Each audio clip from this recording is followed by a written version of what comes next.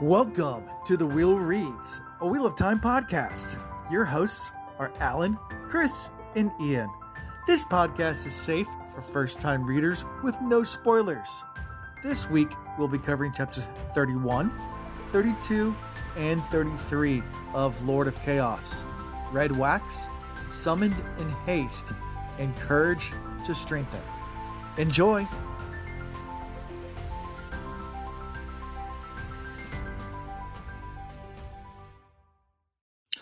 All right, welcome everybody to season 6, episode 16, the Sweet 16 episode. Yeah. Oh boy. And this one's a doozy. Before we get started, I know Ian, you're at in the military base. I don't know, Chris, you're drinking, but I'm gonna drink one for our homie. I'm working on my intelligence level. I got my smart water. I don't feel a difference. Still feel pretty dumb. Rest in peace. All right. So Thank you. Before we get any further, new patrons. We do have Lazarus. He is our newest patron. So thank you for patronage. Yay, appreciate you.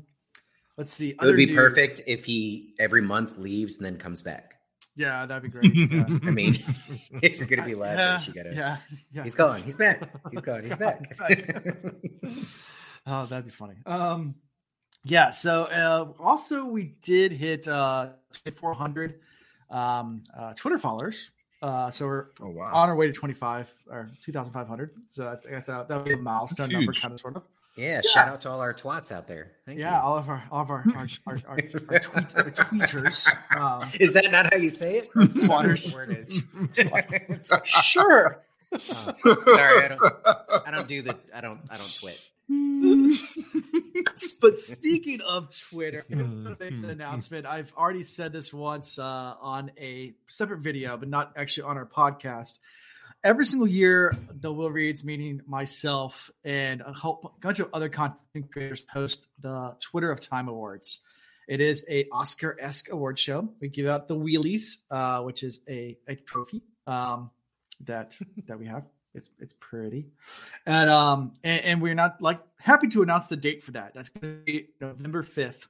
So remember the 5th of November, the Twitter Time Awards. I have to get a Guy Fawkes mask. We'll be wearing that. If you're on Twitter, I've already started doing calls for nominations for the different categories. There's going to be at least 11 categories this year. I've put out calls for 4 of them so far. I will keep on doing that when I have time to. The problem is you guys have been given so many nominations, it's hard to keep up, so I got to stagger it. So thank you, everyone out there that's on the Twitter and it is following along and looking for those and nominating people. I'll continue in the next few weeks. We'll probably close out nominations in about 2 weeks or so, about a week and a half from now. Giveaways. Next month, we're going to be doing more giveaways for October. I'm going to do 3 giveaways. We'll do a hardcover copy book of the Wheel of Time book of your choice. We'll do a coffee mug and a frosty mug. Just do some mugs. And they'll be on different social medias. So keep checking out all those to win stuff. You're in a mugging mood. I'm in a muggy mood. Yeah. Watch out. You might get mugged. And if my internet gets a little wonky tonight, guys, I am sorry in advance. I'm looking at the live stream. It has the little bars. It keeps going up and down. Full strength, one bar. So I don't know what's going on. I'm close to my router. I need to call my provider and yell at them, but whatever. Is your dryer running? Yeah, it might be, but that's on the other side of the house. If you have a large appliance running, if you have grounding issues, you can have variable voltage where your router's plugged in, and routers are pretty sensitive to that. Yeah, our router's really close to the dryer, but then we have a repeater that's closer to this because I'm far away from the router, so it's whatever. However that works. You can spend thousands of dollars and either ground your house properly or get a harmonic filter, which will filter out the breaks in the electricity flowing through your house, breaks in the waves because of the large appliances. Anyways, sorry. Speaking of appliances, get right into personal life. Yeah, get right into personal life and talk about the Dude, this is going to turn to a Lowe's slander account. But we'll figure this out. So my refrigerator, we finally decided to buy a new refrigerator because it wasn't like it was a big repair. The ice maker, the door for the ice maker broke, and I had to take apart the whole thing, put it back together, and then something else broke, and something else broke, and I was like, you know what? If we're replacing pieces every single week, it's time. Let's just get a new one. Yeah, because it's just a waste of my time now to keep if it's just gonna keep on breaking. So it was an old refrigerator. So we went to Lowe's on Labor Day sale. So that was 2 weeks ago to buy a refrigerator, and we picked one out we liked and ordered it because they didn't have it in stock, of course, because they never do. They delivered it on Friday. I was not home because I was at work, and my wife sent it back immediately because of how dented it was. So because we're paying for a new refrigerator, don't want it to be covered in dents, like unless it's half off. Unless you're gonna negotiate there. But I'm not paying full price for like a beat up refrigerator. So they're not cheap full price these days. So we sent it back, and they sent another one the next day, and they hauled away our refrigerator. Well, after a day of having the new one there, my wife decided that she didn't decide. We got stainless steel because it matches the rest of our appliances, but it was a different shade of stainless steel than the rest, and it definitely was an eyesore. So we end up sending it back again, but they've already hauled away a refrigerator at this point. And we order another refrigerator right there on the spot, and they're like, "Oh, well, that one's on back order. It'll be 2 weeks before you get that refrigerator." Oh, I was like, "Okay, well, good thing we have an extra refrigerator in the garage, so it's a big one, so we're able to put everything. We actually have that's the beer fridge. I know, it is. So it was, and then we have a chest freezer, like a big chest freezer outside too in the garage. So we're able to fit everything in there. It's just kind of a pain because you have to go out to the garage to get stuff now. And it was supposed to be delivered last Friday, and then I get an email saying, "Oh, it's been pushed back to Saturday." I was like, "Okay, not a big deal." This is pushed back to Monday. I was like, "Okay," and then Sunday comes around, and I get an email saying, "Your order's been changed." I was like, "Okay," and I pull it up. It's like, "Yeah, we'll be delivered Monday." I was like, "Okay, I already knew that." And then like literally half an hour later, I get an email saying, "Your order's been canceled. Here's your full refund." And I was like, what? They do that. Even here at the university, they do that. I'm like, so I called up customer service, and this made it even worse. Is like, I asked for appliances, like, "But yeah, we don't handle online orders. Let me put you back to customer service." I got transferred back and forth for literally an hour until I just gave up and hung up on them.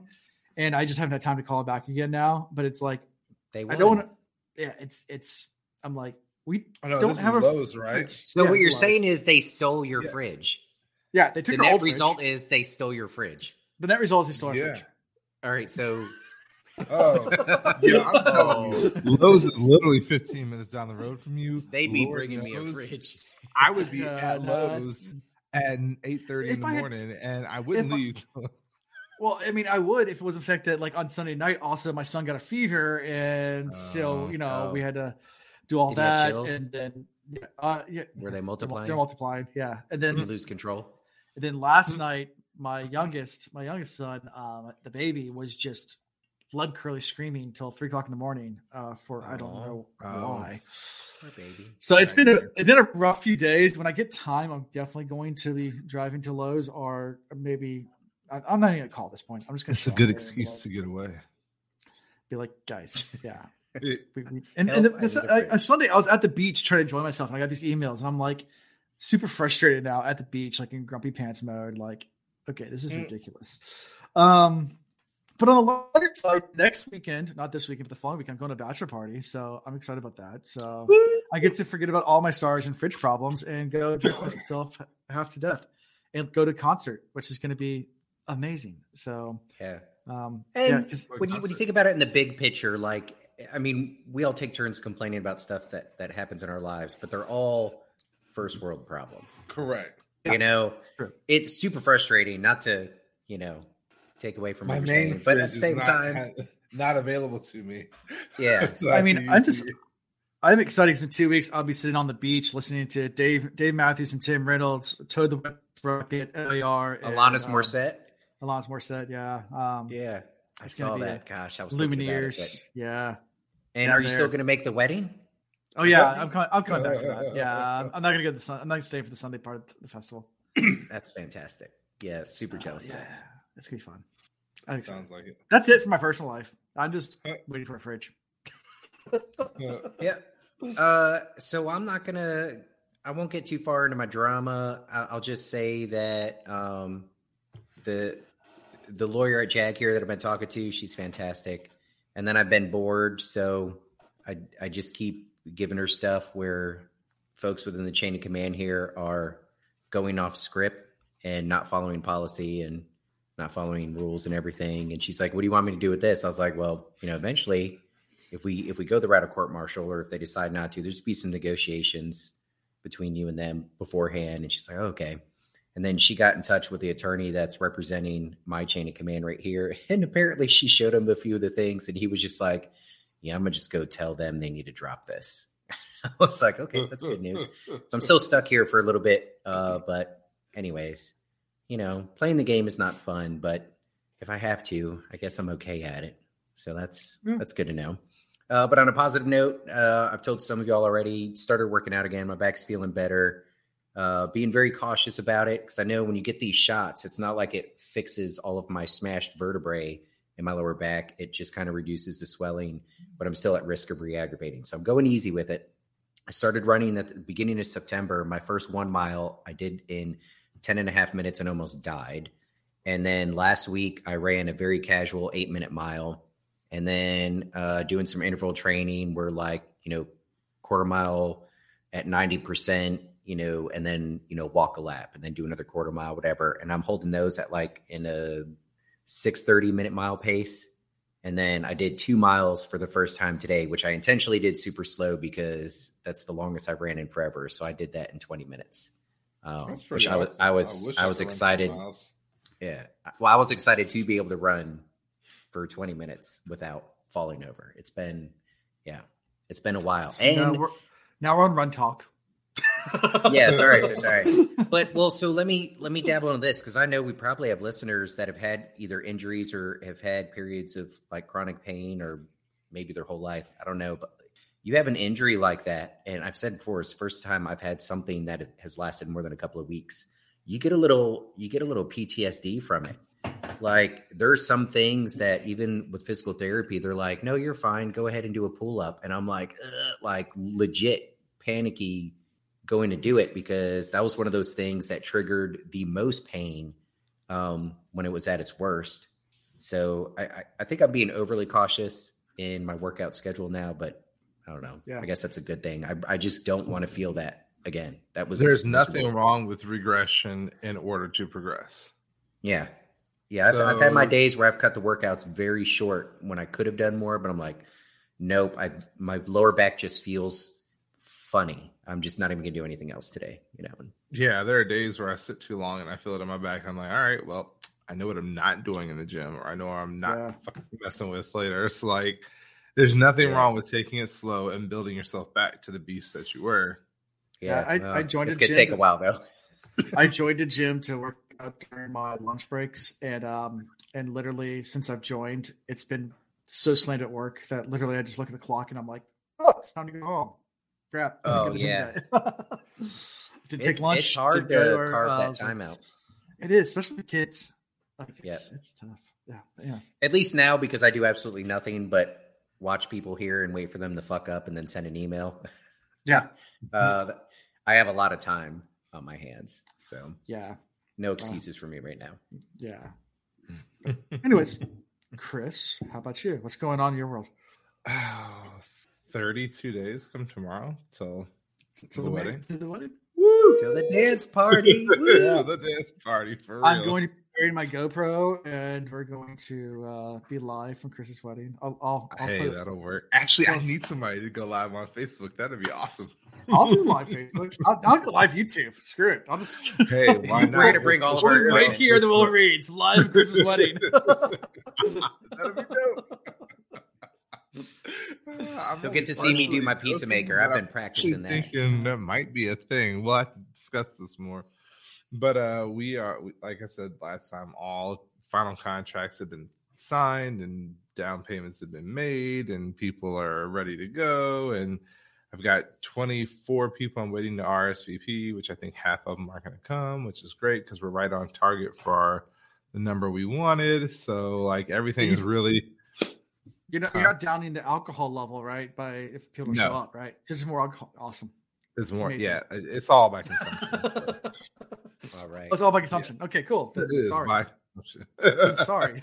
I'll apologize ahead of time. Alan and I are literally just hanging out at the corner of the dance floor that's closest to a bar. That's gonna be our little jive spot. It is like all night too, like from 5 o'clock until 10. It is open bar. I'll take 2 martinis here and then keep on coming until one of us passes out. It's probably gonna pull Wall Street. So that's all coming together. By the time this comes out, I will have spent a weekend with my kitten alone. Kitten comes home Saturday morning, so awesome. Things really are coming together quite well. We're super excited. Work is moving a little slow right now, which I'm grateful for because I've had other things in life that I've been focusing on, which hopefully I'll be at liberty to talk about later in the next coming month and a half or so. And other than that, just, chilling, working out, enjoying life. Yeah. Cool. So. Awesome. Make sure you post pictures of those the kitty cat. Yes. It may be 2, by the way. Yeah. That's what I was about to say, kitty cats, but I didn't know. The decision the decision has yet to be made. The breeder's going to make that decision on Friday for me. So we'll see what happens. Cool. I hope you get them both. That'd be great. That way they got a buddy. Yeah, that's where I'm going with it. Yes, there will be kitten pictures on Discord. Definitely. That will happen. Absolutely. Yes, I'll be there because that'll be my entire Saturday is cats. Kittens. There will be a lot of them. Yeah. All right, let's jump right into these chapters. Chapter 31, Red Wax. Not quite as good as red wine, but I'll take it. This chapter, though, I like these chapters better than I like the last chapters. Yeah. They were quick, but man, the setup is happening. Yeah. Everything by the end of all these chapters, we're on a precipice, just waiting for that final nudge, and then it's going to be chaos. Yes. I really think it's coming for real. Like, I don't doubt that at all anymore. That's what she said. we are definitely getting not fast enough with the brand. Yeah. So let's get right into it. We're in even Valda's point of view. Good old Valda, our favorite white cloak. Yay, white cloaks. And he's returning back to Amadicia, to the Fortress of Light. He's really grumpy.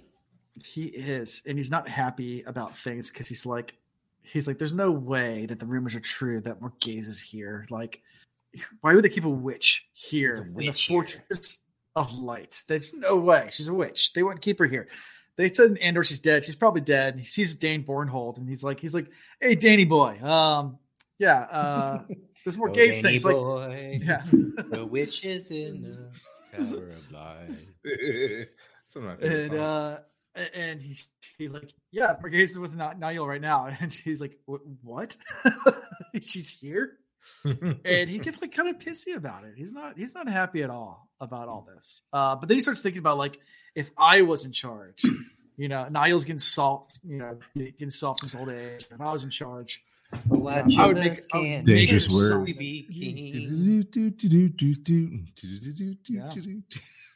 Everybody move left. Everybody look right. Everywhere you look, killing witches. Oh, okay. Free to do it all my way. Okay. Hear him scream and pray. So what do you think about Mr. What do you guys think about Mr. Grumpy Pants Valda? We're trying to tell you through song. We're telling you. This is what we think. He's seriously, like, I think he's exactly what the White Cloaks need. I think he's a breath of fresh air. I think he's gonna restore what it means to be a White Cloak. I think he's gonna die real soon. You kind of hope. I do. Remember we had that Pedro Nile chapter, and we were both like, "Oh shit!" Like maybe we underestimate these white cloaks. Like, this guy is savvy. And like, I got really invested in, Rand really needs to watch out for the white cloaks. But now, like everything else, Jordan, digs in a little bit deeper. You get to that next layer of the onion and you're like, all right, even in the white cloak world, there's the potential for this drama and chaos and like a pull for power and everything. So, I mean, they're men. Right. Well, and human, because we see it in every group of people we get introduced to. We're like, oh my gosh, they're so badass. And then you dig into a little more and you're like, well, they got problems too. And right. Well, technically, a witch is the problem here. 99 problems and a witch is one. Curious to see how this goes, because this guy doesn't seem like one that is just going to lie down and take it. He's kind of like crazy in his beliefs. So it doesn't matter who Pedro Nile is. Once he believes that Pedro Nile isn't following the way, I don't think he'd have any issues taking him out. And I want to know why this rumor of her being there hasn't spread further and faster. Like, we have so many people that think she's dead, and then we have so many people that say, no, she's chilling in the tower. She's hanging out there with the white clothes. Like, that's vital information that would be good for some other people, like her sons, to know. Or her daughter. I mean, but they kind of know, but they don't accept. Well, his one son should know, right? Yeah. Because he's a white cloak. You would think of all. Maybe they're trying to also keep it hush-hush. I don't know. It makes sense that people outside of the white cloak community don't really know. I feel like this is a group that tries to keep their business, and they're not really occupying the same territory as like what Rand is trying to influence in the Aes Sedai, the area that they influence. So it kind of makes sense that it's not quite crossing those boundaries. But within the white cloak community, you would think, I mean, soldiers talk. That's all we do. The rumor mill is ridiculous. Like, if there's a hint of something, I'm telling you, everybody knows within a day. Yeah. Around the world. So, yeah. What do you think about the cracks within the organization of the White Cloaks? I mean, obviously, there are factions and power struggles going on here. I mean, obviously, in any organization like this is going to be that. But thinking like a military, you think it'd be a little bit more of a iron grip on rank and file. Whereas here, it seems like even when he starts talking to the questioners, talks to Asawana, and there's definitely like, Niall might need to go. He's going to destroy the children, and there's definitely some mutiny afoot.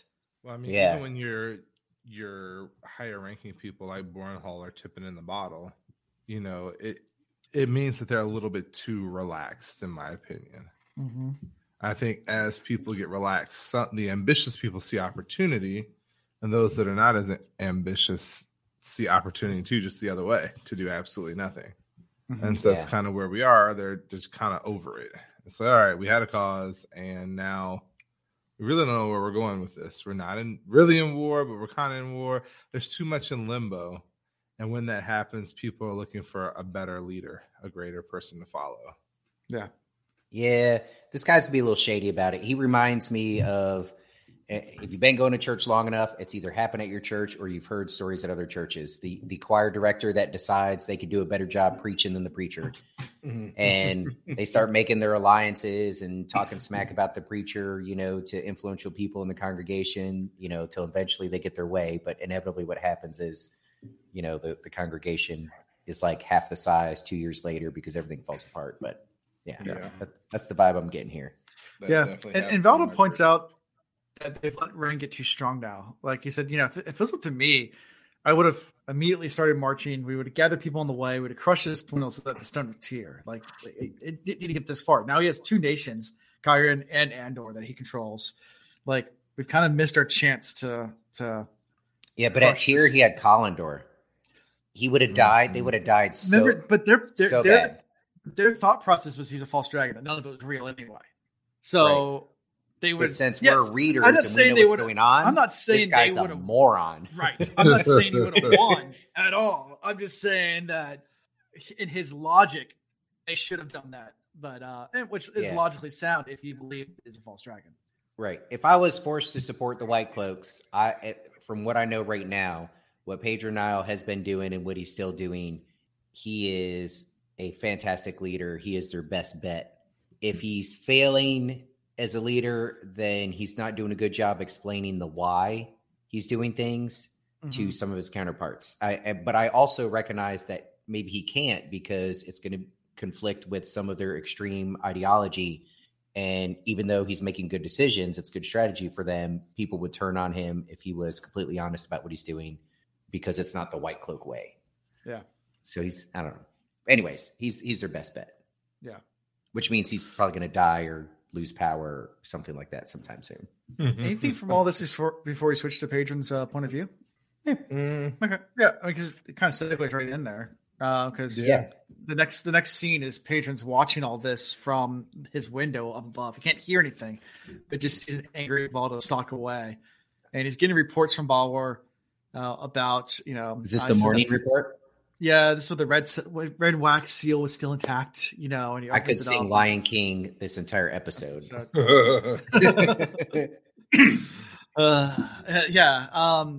As he points out, more nonsense about leashed Aes Sedai and monsters coming from the West.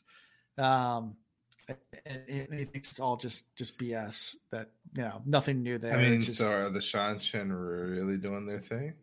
Are they coming back? Yeah, I don't know. That's the question, right?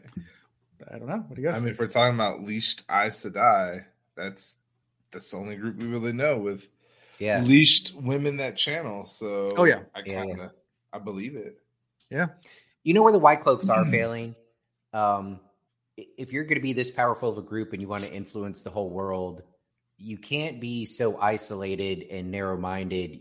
You got to have some sort of human intel, like out there gathering information. So, like all of this stuff that they talk about, from the reader perspective. You hear him talking about how, it's not really a drag reboard. He ain't really channeling. The Aes Sedai are doing it. And we're like, stupid, you don't know. And they kind of scoff about like these rumors of what happened at, where was the place where Rand was up in the sky doing battle? Faldara. Not Faldara. No, not Faldara. Faldara's in north. The penis Falmouth. Yeah. Falmouth. Yeah. So... And like they hear rumors about that, and they're like, well, that can't be real. It's made up, blah blah blah. And they hear about these leashed women, and they seem to know so little about the world around them. I would think if you want to be that powerful organization, like you would have good human intel out there. Or maybe one of these factions is keeping all the information to themselves. Yeah. Well, they said they sent patrols out west, and they all disappeared. They're not coming back. So human is not patrols. I'm talking undercover. I'm talking blend in. Don't walk around going, who I am? I'm a White Cloak. Walk in the ladder. I'll stab you in the eye. Like that's not how you get good information. Yeah, but that's exactly what Niall's next order was: is to send spies. And Balor. Could we get a courier to Tanchico and Balor, who just like he's seen it all. He's done it all. He knows it all. He's like, typically 10 days. Nowadays 20. Maybe 40. Yeah. Like shit's going down. Yeah. He's like, well, I don't really care about him coming back. I just want to be able to get there. Which was kind of cold. Yeah. Yeah. And I guess to my point is if you're this large of an organization and this world that we're living in is not that big, you should already have contacts planted everywhere. This should be easy. You mean like the Aes Sedai? Yes, but where the Aes Sedai F up is they all do it on an individual basis, so they don't share information with each other very well. So, like, kind of like that, but so it's kind of like what? So it's kind of like the. So it's not kind of. It's exactly like the CIA, the FBI, and the NSA. How they all have their own networks and they don't share anything with each other at all. And in fact, they show up to the same cases sometimes, and they literally go like, "Wait, who's in charge? Are you in charge? Am I in charge?" Like. Wait, what do you know? What do you know? Like, both of them are like, well, it's us. We've been running this case for 10 years. And they're like, wait, us too? How are we just now crossing paths? The worst part, I mean, I knew someone that worked for DEA and was undercover for a long time doing drug stuff. And they said, the cartel and trying to infiltrate cartels, like big time DEA type stuff. He said the worst part is like one time they actually built up this entire case and they went to go try to take this guy down, and ended up being like an undercover FBI. It was FBI agent, and they uncovered an entire like FBI cell. I was like, yeah, I've been working this case for years. They're like, well, we thought you were the case. Like, no, like we're trying to like. I think it'd be great if there's actually not a drug problem in America. It's just all these three-letter agencies pretending to be dealers and users. And they're all gathering information on each other. Like, yeah. And like you go back to, all right, who was the first to start bringing in fentanyl? Like, wow, that was actually the ATF. How the fuck did they get involved in this? We talk too much about these three-letter organizations. They're going to shut down the podcast right now. So let's move on. Let's talk about the NFL. Maybe they'll go there. NFL. Don't get me started on that. I had Kirk Cousins and Derrick Henry on my fantasy team, and I only needed one of them to show up and perform. I was close to winning, and both of them bombed. It was. Why would you choose Cousins on Monday Night Football? I should have known better. I don't know. My bad. I don't know. So, Morghese. We switched to her point of view, and this is a lot. And her escape. Pater's come with an awesome plan. Oh yes, Team Phenomenal Pater plan. We are all Team Pater here on this podcast. We want you to know this. Mm-hmm. And Team Pater. And Peter had this awesome plan that they were going to escape, and they were. I'm sorry. We'll get her eventually. I should not be laughing this much at his demise, but can we just cut the podcast off and we should have put together a memorial montage of pictures and stuff of people wearing Pater hat beanies. A slow-mo of getting punched in the nose. I would say do a moment of silence, but the thing is when I go to edit it, I hit this button called truncate silence, so I'll just cut all the silence out anyway. Well, that's kind of appropriate for a Pater memorial. Yeah, exactly. If you have one of the Pater beanies, take a picture and send it in. Of yourself wearing it. We actually made a special one for Delusions of Grendel when she had a kid. So she has a little baby one with little ears on it. That's awesome. Cute. Yeah. So little baby Pater with Pater gear. So Pater was super excited because Queen Morghese finally decided that she was going to go with him as long as he made sure that everybody else is going to be able to escape with him. Mm-hmm. And today is the big day that they're going to be smuggled out of the Fortress of the Light. Yep. I'm helping. And their laundry. And Talonfor doesn't trust. Yeah. Talonfor doesn't trust any of it. He's like, I don't think this Pater guy not. Yeah. Because he's intelligent.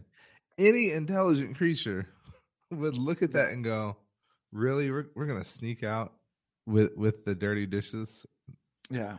Well, remember, he's charged himself with the protection of his queen, Morghese. And considering everything that's happened to them and everything happening in this world, you shouldn't trust anybody. Only when you absolutely have to get something done. So I vibe with him. Don't trust anybody. Yes, this makes sense. Yeah. Especially Pater, a shifty motherfucker. But hey, they're getting out, and that's all that matters. That's all that matters until there's a knock on the door, and Basil Gill comes in and says, "Hey, the White Cooks are here." And he's like, "Shit, Nael wants me right now. I'm trying to get out of here, and it looks like I'm going to be stalled." And what do they know? Do they know what's going on? And the questioner leads them out and leads them right past the gallows. And she looks up, and there's everyone. Well, but I mean, really, he was just taking her the quickest way to get to. The Lord Captain Commander. Now this was on purpose. That was what was really happening, and then just so happens that at that very moment, I didn't know you were going full sarcasm tonight. This is the second time, and you're laying it on so thick. I was like, damn, Chris, we're reading different books, buddy. I love the setup here. Like as soon as he came to get her, knowing kind of what I already knew because somebody slipped up and said something at some point during one of our podcasts, I was like, oh, wait, what? Yeah. Okay. Something crazy is about to happen. And here it is. Yep. Now, how quick do you think she slipped into depression? Do you think she was slipped into it at all? I mean, no. Here's a person who was kind of used to stuff happening around her. So she don't have time for that. She's in survival mode, fight or flight. Yeah. If it hits, it'll be much later. It's going to be in downtime. So plus, I mean, with her experience, as a queen, she's gone through some shit. So she'll keep it together as long as she needs to. Lioness of Andor. I'll give it to her because she was very, very in control in that moment. Yeah. Although, can we talk about the description of what happened when they were hung? So one, you have the ones that drop and just immediately go because it breaks the neck. And then you have the lines that squirm and wiggle because it doesn't break their neck. Well, yes. But also, do you see the people hanging or they drop behind a covered platform area? That's a good question. You see the rope. They said they see the rope twitching. That's right, but they don't see the person. So I'm all the way back to Tom getting taken out by that fade. I don't think he's dead. I don't think this shifty, slimy little booger is dead. Really? Now that's an interesting perspective. Either he slipped the rope or somebody helped him or something, but I don't think he's dead. Well, so also, if Pedro Nile was the one who ordered the hangings or at least knew about them, the little bit I know about him, I don't see him being the one to hang a kid. Well, and Pedro Nile didn't do it. We learned that. But he would have to know. He would have to know that was happening. There's no way here. No, this happens all the time. They hang people all the time. When Mergaze is back against the wall, she backs through the wall. Because baby got back. Baby got back. Jeez, now my mental picture of Mergaze has changed. She is big booty Mergaze. Like a shelf. You can set a tray on there and have a snack and she'll hold your drinks. Yeah, but the fact that we don't actually see him die.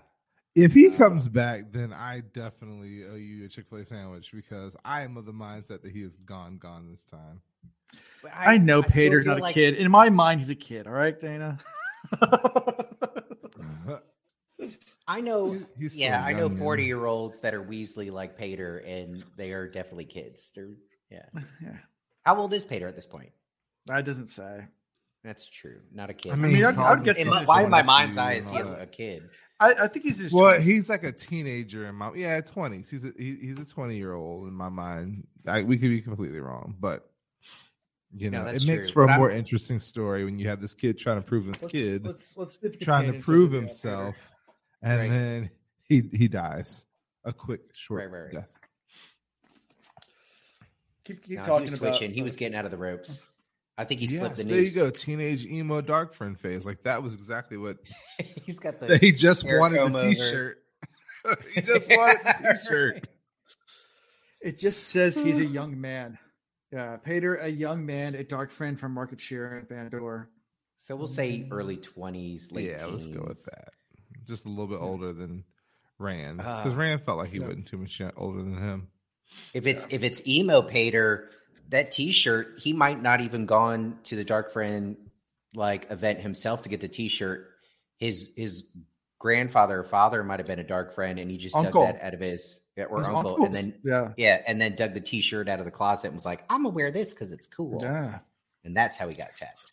Yeah, his uncle was really into Megadeth and went to all the concerts and he just this shirt looks awesome. I want to wear it. AC/DC. It's electric. This face paint for Kiss looks really cool. I like makeup. I love her reaction. She's like so many at once. She really did play that really well. Yeah, she kept her cool. He was every day. Perhaps in Andor you let him off easy, not us. No. See how I read that? Yep. Yeah. And so she finally gets to Nile. And more interesting during the whole execution, the questioners definitely were paying attention to Mergaze, see her reaction to it, and she keeps her cool throughout the whole thing. And they really thought she wasn't even didn't have any sort of feeling towards it. Just she's in there just really testing her to see whether or not they were involved with her. That's really shitty that they did that. And one flash forward, there's mention of where they talked to everybody, questioned everybody, and they couldn't find a connection to her. Yeah. Mm-hmm. So Pater actually was the man in this one. Pater he did not give loyal. Yeah, that's crazy to me.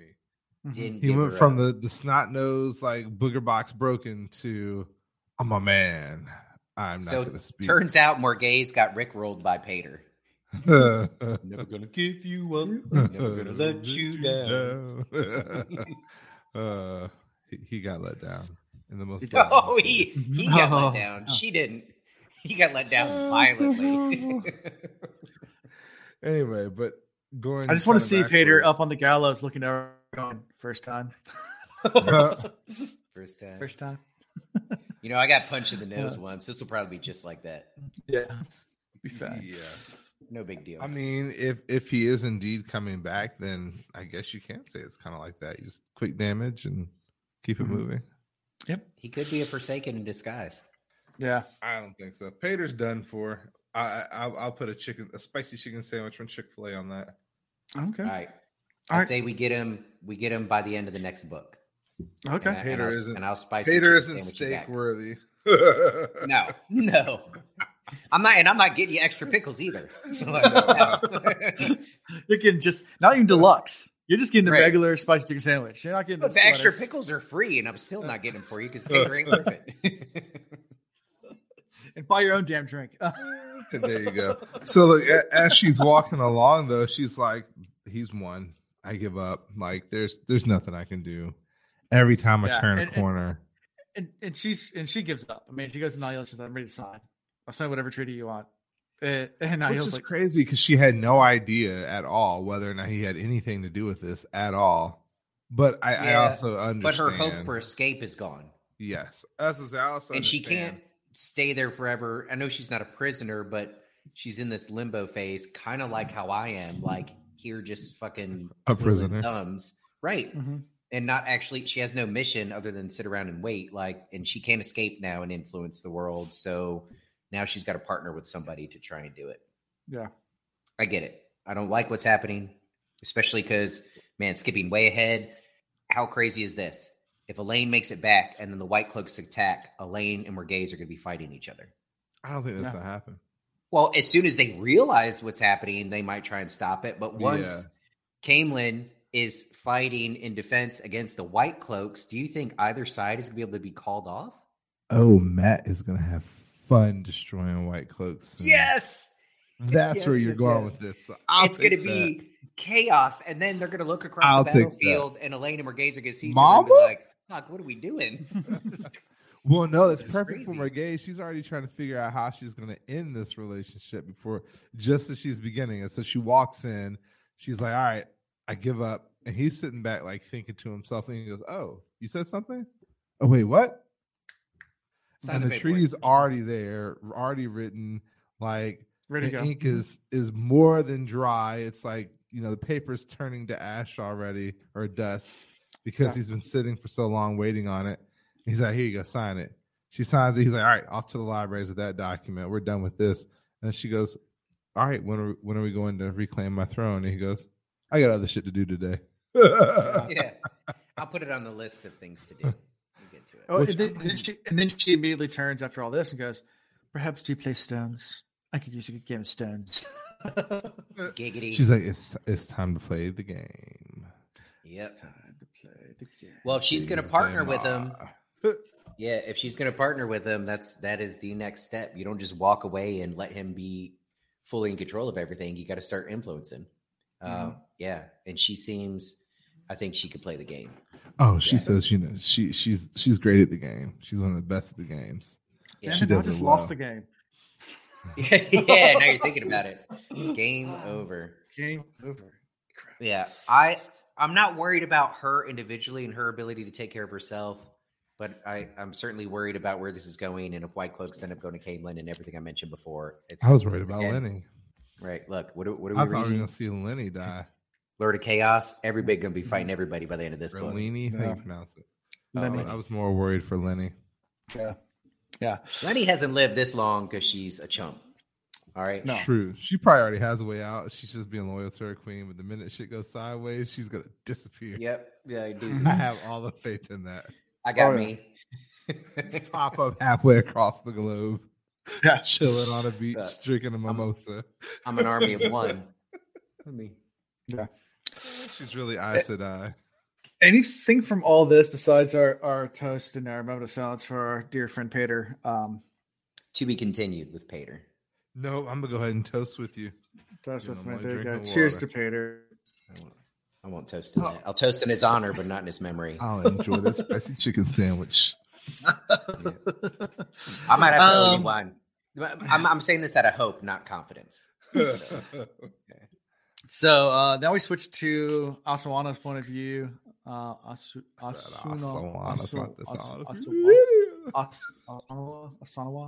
I've got him on my fantasy roster also. Tight end from the Denver Broncos. Marcos. Okay. And so he's puzzled. Yeah, he's puzzled by Morgase's reactions to executions. Thinks it's strange. Thought for sure that she'd react more to it. And then talks more about the conviction that they found them, I guess, doing a seance or some kind of ritual toward the Dark One. And dummies. I'm gonna camp out next to the White Cloaks and bust out in a Ouija board. What the fuck you said exactly what was on my mind. Like, you're literally in the lion's den and you're pouring blood on yourself. Like, yeah, dummies. Yeah, pretty much. So do we? So I could have waited. The dark one, like, he has no shits given whether or not you perform this ritual. What he cares about more is can you get him this queen out of this city so he can continue to take her lands. I don't think the Dark One even cares about any of this. Probably not, but his Forsaken do, and everybody assumes. No, but these do feel like wannabe Dark Friends. This still does not feel like A-Team. Even the uncle. Asanawa. What? So is the H silent? Or is it what? So even when you pronounce it correctly, put that back up, Alan. Even when you pronounce it correctly, it sounds like you don't know how to pronounce it. You're like, what? Nah. What? It's okay, get it. Anyway. Not gonna work here anymore. Hey, yeah, and that's I'm pretty sure in this chapter with them plotting against Morgase and more kind of Nihil as well. The stage is set. The name reminds me of a movie I saw this weekend. Phenomenal movie. It's like 5 stars. The Woman King. Oh, great movie. Did you see it in theaters? Yes, phenomenal. Someone was just telling me about it briefly, but I got to go back and watch a trailer. But I've been told I need to see it. Okay. Yes. I like that you're co-signing because I didn't really trust this other person, but if you liked it, I'm going to look into it. Okay. I have to check it out. Cool. It's all about the Dahomey tribe. Yeah. Oh, yeah. No, I have seen a trailer for that. Yeah. Which tribe was it? Dahomey. Are you serious? Or are you just? I'm dead serious. They're called Dahomey. Yeah. They actually were one of the like, I mean, not to get historical, like one in every 20 slaves were captured by that tribe to go to America. Like they were the tribe that fueled the American slave trade. Yes. Until they decided not to. Until they decided not to. Yeah. But they were. And this movie's about the tail end of it. So anyway. Okay, cool. Yeah. Summoned in haste, chapter 32. And we got the ter'angreal for the dream ring. Yeah. Thingy. I enjoyed all of this in the beginning of the next chapter. Very much so. Yeah. So we started with Rand. Brought me, well, I gotta say it, these next 2 chapters kind of sucked me back into the book. Yeah. Because we've had so many filler chapters that kind of moved really slow, and I'm like, please get to the point. Bring it all together. These nuggets, and I'm like, yes, come on. Woo! I feel you. Finally. 100%. Yeah. We got Egwene. We got Egwene. Yeah, we start with Rand. Because Rand's it's Rand's point of view. He's visiting Chiron. And palace tensions are all high, but it definitely it's him visiting Egwene as well. Hearing the news. We know that like he is visiting Chiron, and she said that it seems like one of those grand Illuminator firework displays that she's never heard about. exploding all through the city. Or never seen, but known it's exploding all throughout the city. So she's either avoiding him outright or he's avoiding her outright. Which, again, I know you guys make the comment all the time, but if they had communicated a little bit better, maybe at all to each other, there could have been some easy resolutions here. Yeah. Of course, her being around him is risky anyways with all the other Aes Sedai around. She's still trying to dodge that. So she's... Well, yeah, I know we have Shido in the camp now. Like the Shido are here. They've sent wise ones. So they literally have people that can peek into the tent of everybody and kind of see what's going on. And yeah, I don't like that very much. That just because they're wise ones, they're automatically cleared to hang out. Like at what point is your enemy your enemy? Yeah, but like I would hope that she would have had a greater conversation with Rand about Gawain, and maybe got the two of them to talk to each other a little bit. Oh yeah. Yeah. Maybe it'll still happen. Could have resolved a lot. Or at least it could have. But then we'd have one less book. There's gonna be a whole book on that. You think? On her and Gawain? Or him, Gawain and Rand fighting. Oh yeah. Well that. I thought you were like Gawain and Gawain. No, that's fan fiction. I'm sure there are many chapters out there in the fan fiction world about the two of them. That's something I have not looked up. I'm a little afraid to do so. Don't. I'm not. So Egwene also is really curious about the Sea Folk ships. So she decides to go check one out. She's been on one before. So yeah. They're buddies. Yeah. It doesn't She'll be welcome. Yeah, sure. Tell us how that works out. It doesn't.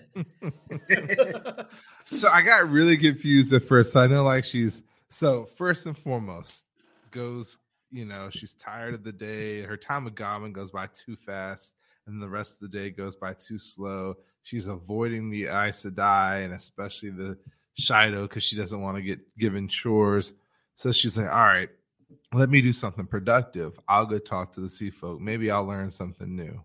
Goes to the guy at the river, gives him a silver penny, and it's like, all right, take me to him.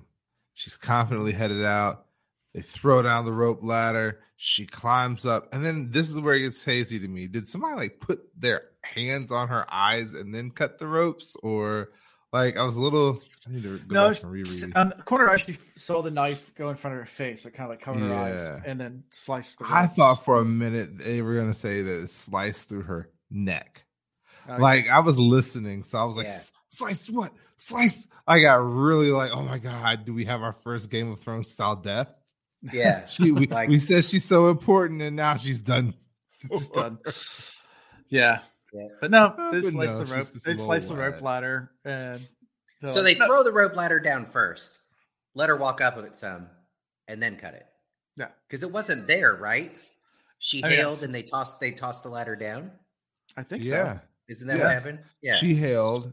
She called a few times. They tossed it down. She goes up. And then, I've done this before. You open the door for like, or someone opens the door, your passenger side to get in, then you move forward a little bit. Oh yeah. I love doing that. I've done that Chanel a number of times. Or I'll like unlock the door, and then when she grabs it, I'll lock it again, and then I'll unlock it, then I'll lock it. All right, but that proves my point is that they were the first ones to be assholes. They started this shit. Yeah, for sure. Okay. Just want to make sure our listeners, everybody's in the same page. Asshole's a strong word. I mean, prankster, there's a lot of other words you could use. Where are you a thesaurus? You're different words, same thing. She had just reached the rail and she saw a woman who clearly was able to channel. She had on blouse and blue silk and a dark sash, and she had all these gold earrings. She sounds pretty, but she has an ugly attitude. No, she's a prankster. Funny joker. Or that. I'll take that. I like that better. It would be funny when they finally meet if she is just like this slapstick, like everything's a joke.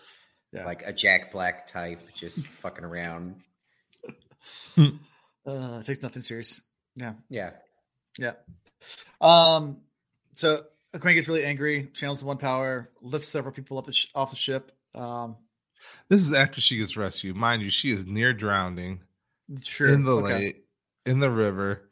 Mhm. She was smart. She blew bubbles out and she saw where they went. I would never have thought to go, how do I figure out up and down?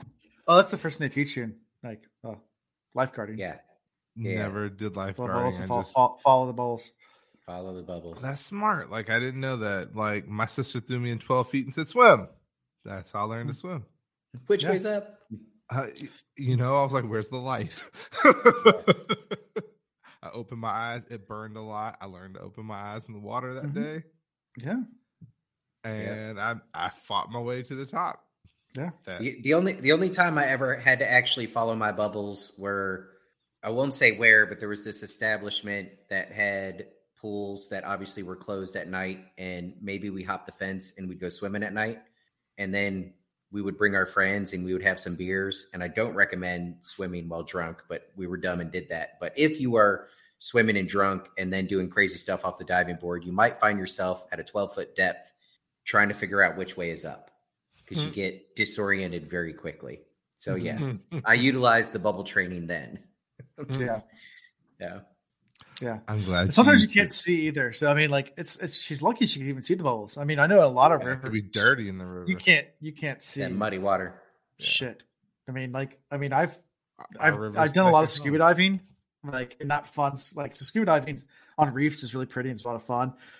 Work scuba diving, like when you're going down to do salvage or you're going down to clean bottoms of boats, is most of scuba diving I've done, and it's usually in really murky water and it's not fun because it's just you can't see your hand like this far in front of you. You can't see your hand. Well, even the river at my dad's house, it's pretty muddy water. So if you go under and open your eyes, you have about a foot or 2 feet where you can see the glow of light. You still can't quite make out any images in front of you, but below 2 feet, it's pitch black because it's such muddy water. There's so much sediment in there. Yeah. That's kind of cool. Yeah. So she lucked out. Yeah. And then she gets up on the board. The homeboy pulls her up. He's like, yeah, you gave me that silver penny. I guess I can help you a little bit more. And she gets angry. Well, he's ready to leave. He's like, I guess we're going back. And she's like, no, we're not done yet. And he's like, what do you mean? She's like, watch. And then she unleashes. And I think it's really neat. Where's it at? Well, and as she does it, she intentionally shows off her strength. Oh, yeah, that's what I'm saying. She hits him with multiple weaves so, from multiple so she directions. knew weather, did she? Could she divide the flows 4 ways? Not many eyes to die could. One flow was spirit, a shield she shoved onto the wayfinder to keep her from interfering. If she knew how. Each of the other 3 was air, woven almost delicately around each woman, binding their arms to their sides. Lifting them was not precisely difficult, but not easy either. Like, I could see in my mind, it's just like, and it's really stupid, but she's literally like doing things with her hands to like weave over these air flows. Yeah. And then like, and then they all like are like, and then up and then out. And then she did the stupid thing. I wouldn't have let them go. I would have put them in the I would have held them in there for a little bit. They're sea folk, like, duh, they can swim. This is not going to be any problem for. Well, I can't say that because not all sailors know how to swim, but they should. But in the past, not all sailors could swim. Yeah, traditionally, no. Yeah, but in my mind, I would have assumed these women could swim. I would have like made them a little bit frantic before I let them go. So she has some learning to do in the ways of torture. But. Yeah. Well, so I like that she gets him back. I think it was a fair, tit for tat.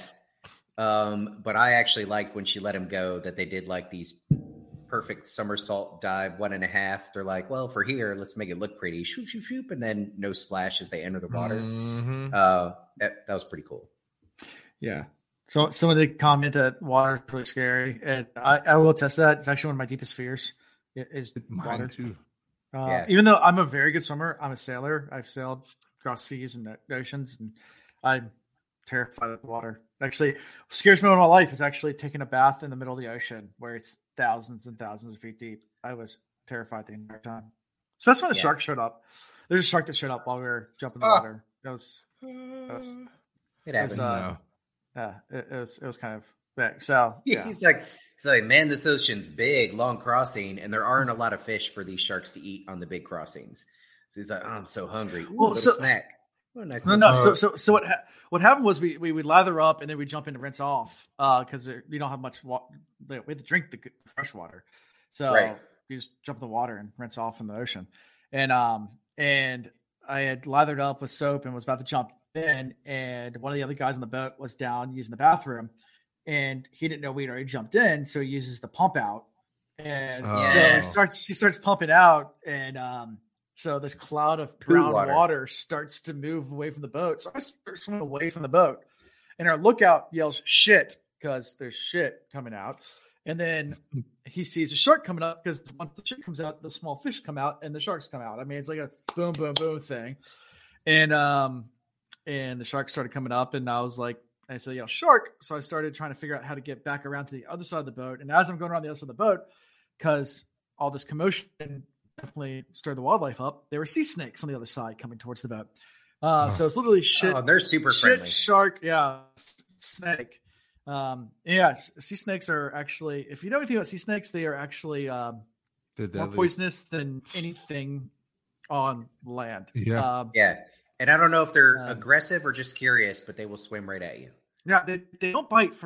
Apparently, from what I've been told, is it's very rare they ever bite. But they will swim right up to you, and if they do bite you, you're not going to make it.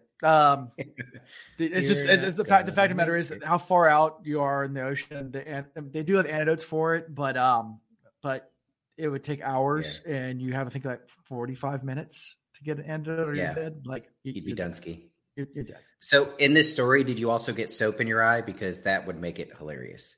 I did stab him. I got $5. But that was yes. There you go. Kidding, I didn't stab anybody, but this is why your wife is like, I can never win an argument because nothing phases him anymore. Right.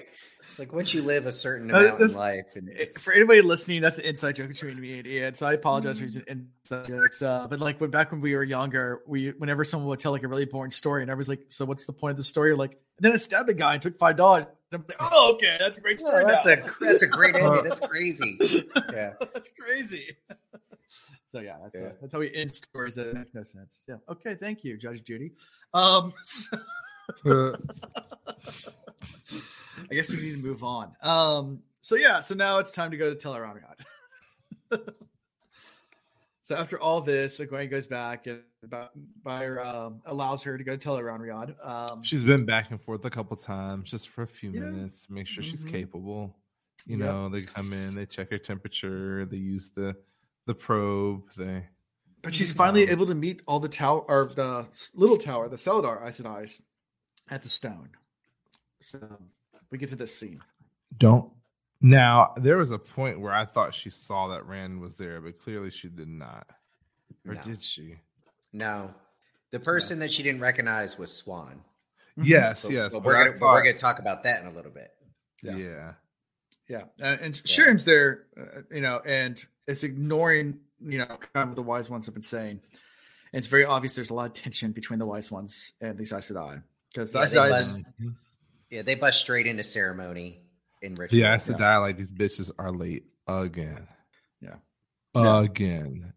They just do not know how to tell time. We need to teach them least something. They can do is be and as they're doing all this kind of ceremonial type stuff, like the Aes Sedai just kind of cut off the Wise Ones and they're like, forget all that. Egwene, you're summoned to Seladar.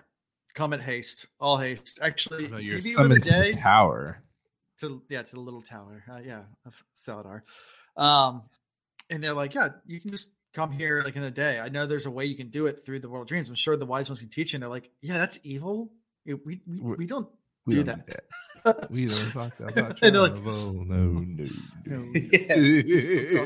Travel. Delay not your coming, Egwene. And she's like, okay, it's not for you to ask questions. Yeah, get your ass over here. She's literally like, well, I think I figured it out, honestly, but I also don't want to make them mad, but don't want you to be any madder. So it's a tough spot to be in. Yeah. Well, she had to know. Her intuition was already that she was going to get found out. Like there was no way. She even thought about like maybe I can make an excuse and not go this time, blah blah blah. But she knew. I mean, how now much they longer? did try to cover for her. They're like, ask not why you were summoned. Ask not why. And I think also half the Aes Sedai that are there don't know that she's pretending to be Aes Sedai and for what purpose she actually went. True. So I think they were covering two ways, trying to keep her coming back, as tight to the circle as possible. Yeah. What do you think about this thing they're hinting to about traveling through Tel'aran'rhiod, though? Because that's what they're talking about. They're talking about traveling through. I mean, that's kind of like what Lanfear did. Okay. Yeah. I mean, not that I know much of how that works, but say it. See what you're gonna say. No, I mean, I was ending with a but because butts. Big butts. I'm with you. I love them actually. Anyway, that's probably my word. Anyway, you just threw me completely off. I started thinking about big butts. Let's do that. They do that like all the time. Anyway, so I was going back to the thought of this being a different dimension rather than just a dream world. And so rather than entering a fictitious space of the mind, you're actually just crossing through dimensions. So, dimensions kind of just like touch up against each other and maybe they fold like layers. And so it makes it easier to just kind of go. Careful with that sound effect. You just talked about butts. Anyway. Clapping cheeks over here. All right. Maybe she can make her way like through the folds and then come out on the other end. Mm-hmm. Like, is there a relation between this and how the ways were made? Is there a relation between like, what was it when they traveled with the stone portal stuff? Well, yeah, I mean, we know in Tel'aran'rhiod when you're in there, you just have to think about the place that you want to go to, and you're there. Yeah. So then it's like collapsing the dimension in on itself and opening up a portal from one to the next, or opening up a doorway from one to the next. Sure. Yeah. Well, so like the way Rand described it, it's more like. But Rand's using you're bending space and then you punch a hole through it. Yeah. So you bend space, punch a hole through it. The Tel'aran'rhiod is more you enter it in your real life body and then you use the physics and abilities in Tel'aran'rhiod to just imagine yourself in a different place and then you come back out, which I guess is more like teleporting, but not in the physical world. So yeah, it's interesting. So have you read Hyperion? Yeah, exactly. There you go. Yeah. No. The next chapter is really gonna give us some really great insight. It does on how this travel. Before that, we still have to get to the whole. Yeah, we still have to get to the whole swan thing too. So, well, yeah. So we have a young woman who's there, and she has a great mastery of Tel'aran'rhiod, and then she also like produces this awesome map for Egwene. Like, this is where you need to go. Bink. It's a 3D map. Did you catch that? She's and like, it even impresses the wise ones. Even the wise ones are like, very nice. That's kind of cool. I like that. We might trick. steal her from the Aes Sedai later. Yeah. She might become one of us. I think that would be awesome. I mean, she doesn't really have her Aes Sedai power anymore, so why not make her a wise one? Oh, Swan? Yeah. Yeah. No, that won't happen. But I do see her learning a little bit more from them. Mm-hmm. Yeah. There you go. Yeah. So, all right. Now that we're here. So, Egwene did not recognize her at first. She's like, and then there's this other woman that I've seen in Tel'aran'rhiod before, but I don't know who it is. And then someone addresses her as Swan after the map thing. And she's like, wait, Swan? What? Is there another girl named Swan? And doesn't recognize her. Now, yeah, that was Shiriam. Shiriam's like, good job, Swan. Now, I thought that was hilarious. That interaction where Shiriam is like giving Swan praise for making the map. I was like, that's like how a teacher like a little, talks to an apprentice. A little pat on the head. Yeah, you did it. Dog. But here's my problem. This is what stood out to me. Egwene has met Swan while she was still able to channel, right? Before she was stilled. Swan now has her channeling back, but Egwene did not recognize her. And we already knew. Body did not change. Right, but that still begs the question: like, what's different and why? And I mean, we have hints of it. We know like healing her in that sense didn't exactly work the way Nynaeve was able to do with Logain, but I mean, not all of it's back. So what is she now? Is it like, okay, or what about something even crazier? So she used the same method or attempted the same method she used on Logain. What if Swan's powers that she has now are more, instead of, the female version and the male version of channeling, they're somehow intertwined, or maybe she got a little of both. Oh, okay. Yeah. That's, I don't know. It just, it's hard. Like, we don't have enough information, but we know there's significant differences in her, even in her appearance. True. But I mean, you've always, going back to your theory, said that this is more like turning back or speeding up time. Yeah, it could be. Yeah. And so maybe this is what she would have looked like had she never become an Aes Sedai and taken on those qualities.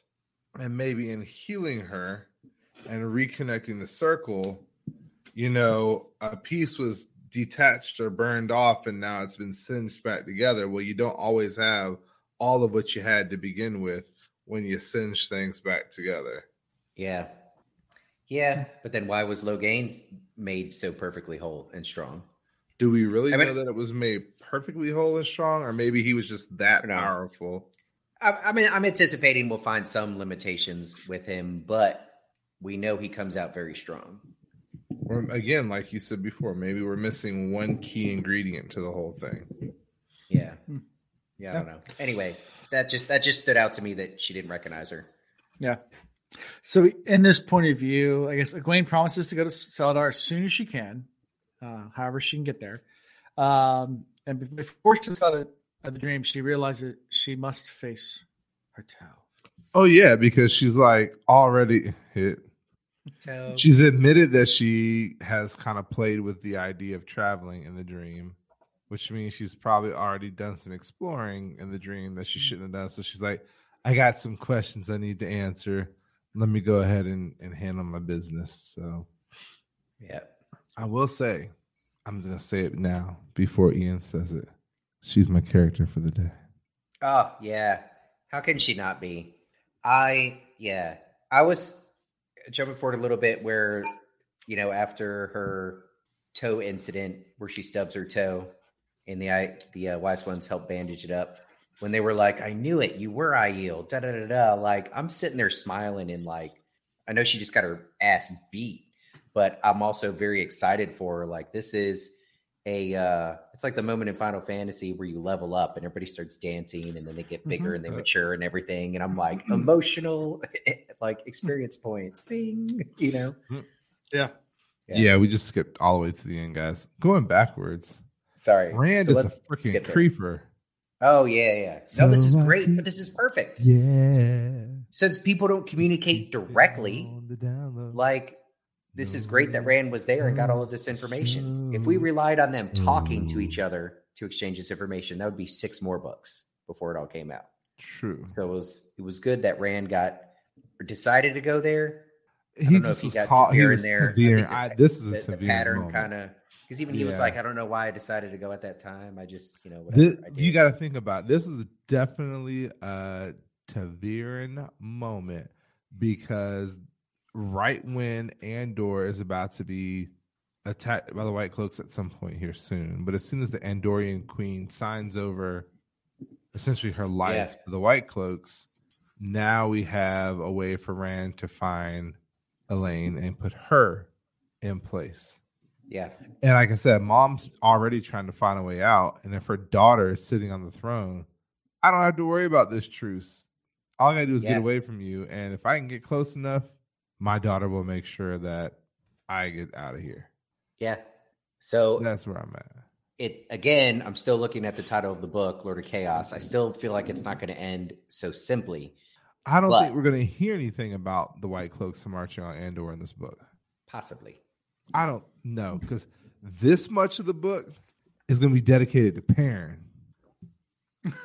I think they're Chris. At this point, I'm convinced that everybody's been fucking with us. Every time we've had a guest host, Alan probably talked to him ahead of time, and they were like, "Hey, I know Perrin's not in this book, but can you tell Chris and Ian that he's coming in like a couple I'm right there with you. Actually, Just fuck with him. At this point, I think like the last chapter, I'm like, and Perrin breathed. Perrin, the last paragraph. Who's The last Perrin? paragraph. Who's Perrin? Perrin. You know that block that's just kind of there. Yeah, it's kind of there. It's literally gonna be the last sentence. And Perrin. Apparently, he's taking his sweet time getting to Camelin. He's just strolling along, taking naps. The girls made it to Camelin before he did. Steven Chat's not there. Who are you talking about? Who? We're gonna get 2 full Perrin books. Okay. Just Perrin. Perrin's story ended. He got Fael, lived happily ever after, and he's just shacking up the rest of these books. I would Making A babies. couple of little cubs running around. Yeah, that's all he's doing now. Yeah, going to hang out at the in-laws. No, the in-laws are hanging out with Rand. We actually just like Rand's creeping in the shadows. Loyal's just there creeping with the notebook, writing every single detail on what's going on. Yeah. Nah, Loyal's about to get snatched up in about 5 or 6 chapters here. Mama's on her way. Oh yeah, Mama is on her way. We can't forget that. Mama's already there. Coming. Rand dropped her Oh off. yeah, that's right. He did. Mhm. Ooh. It's about to go down. It's So Rand My does a mama little creeping. said. Rand does he's, some creeping. he's just a blacksmith. He's not That's an good important creeping. part of the story. Yeah.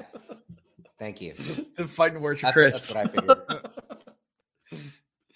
Sure. There we go. Thank you. Sure. Anyway, Rand's creeping.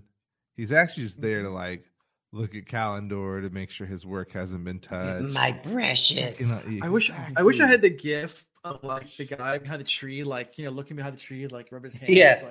Like And he just so happens to be there when this is going down. And it's like, they drew a map for me. Like, could this get any better?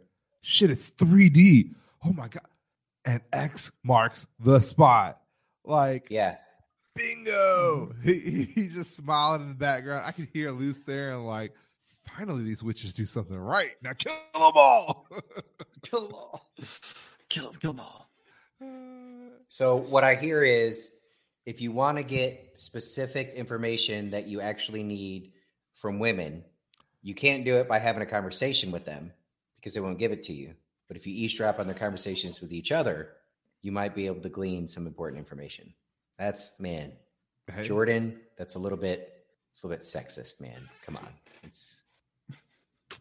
Women are good communicators too. Better communicators. Alan's trying to get In some brownie aspects. points. In some aspects. I don't know. I'm a horrible communicator.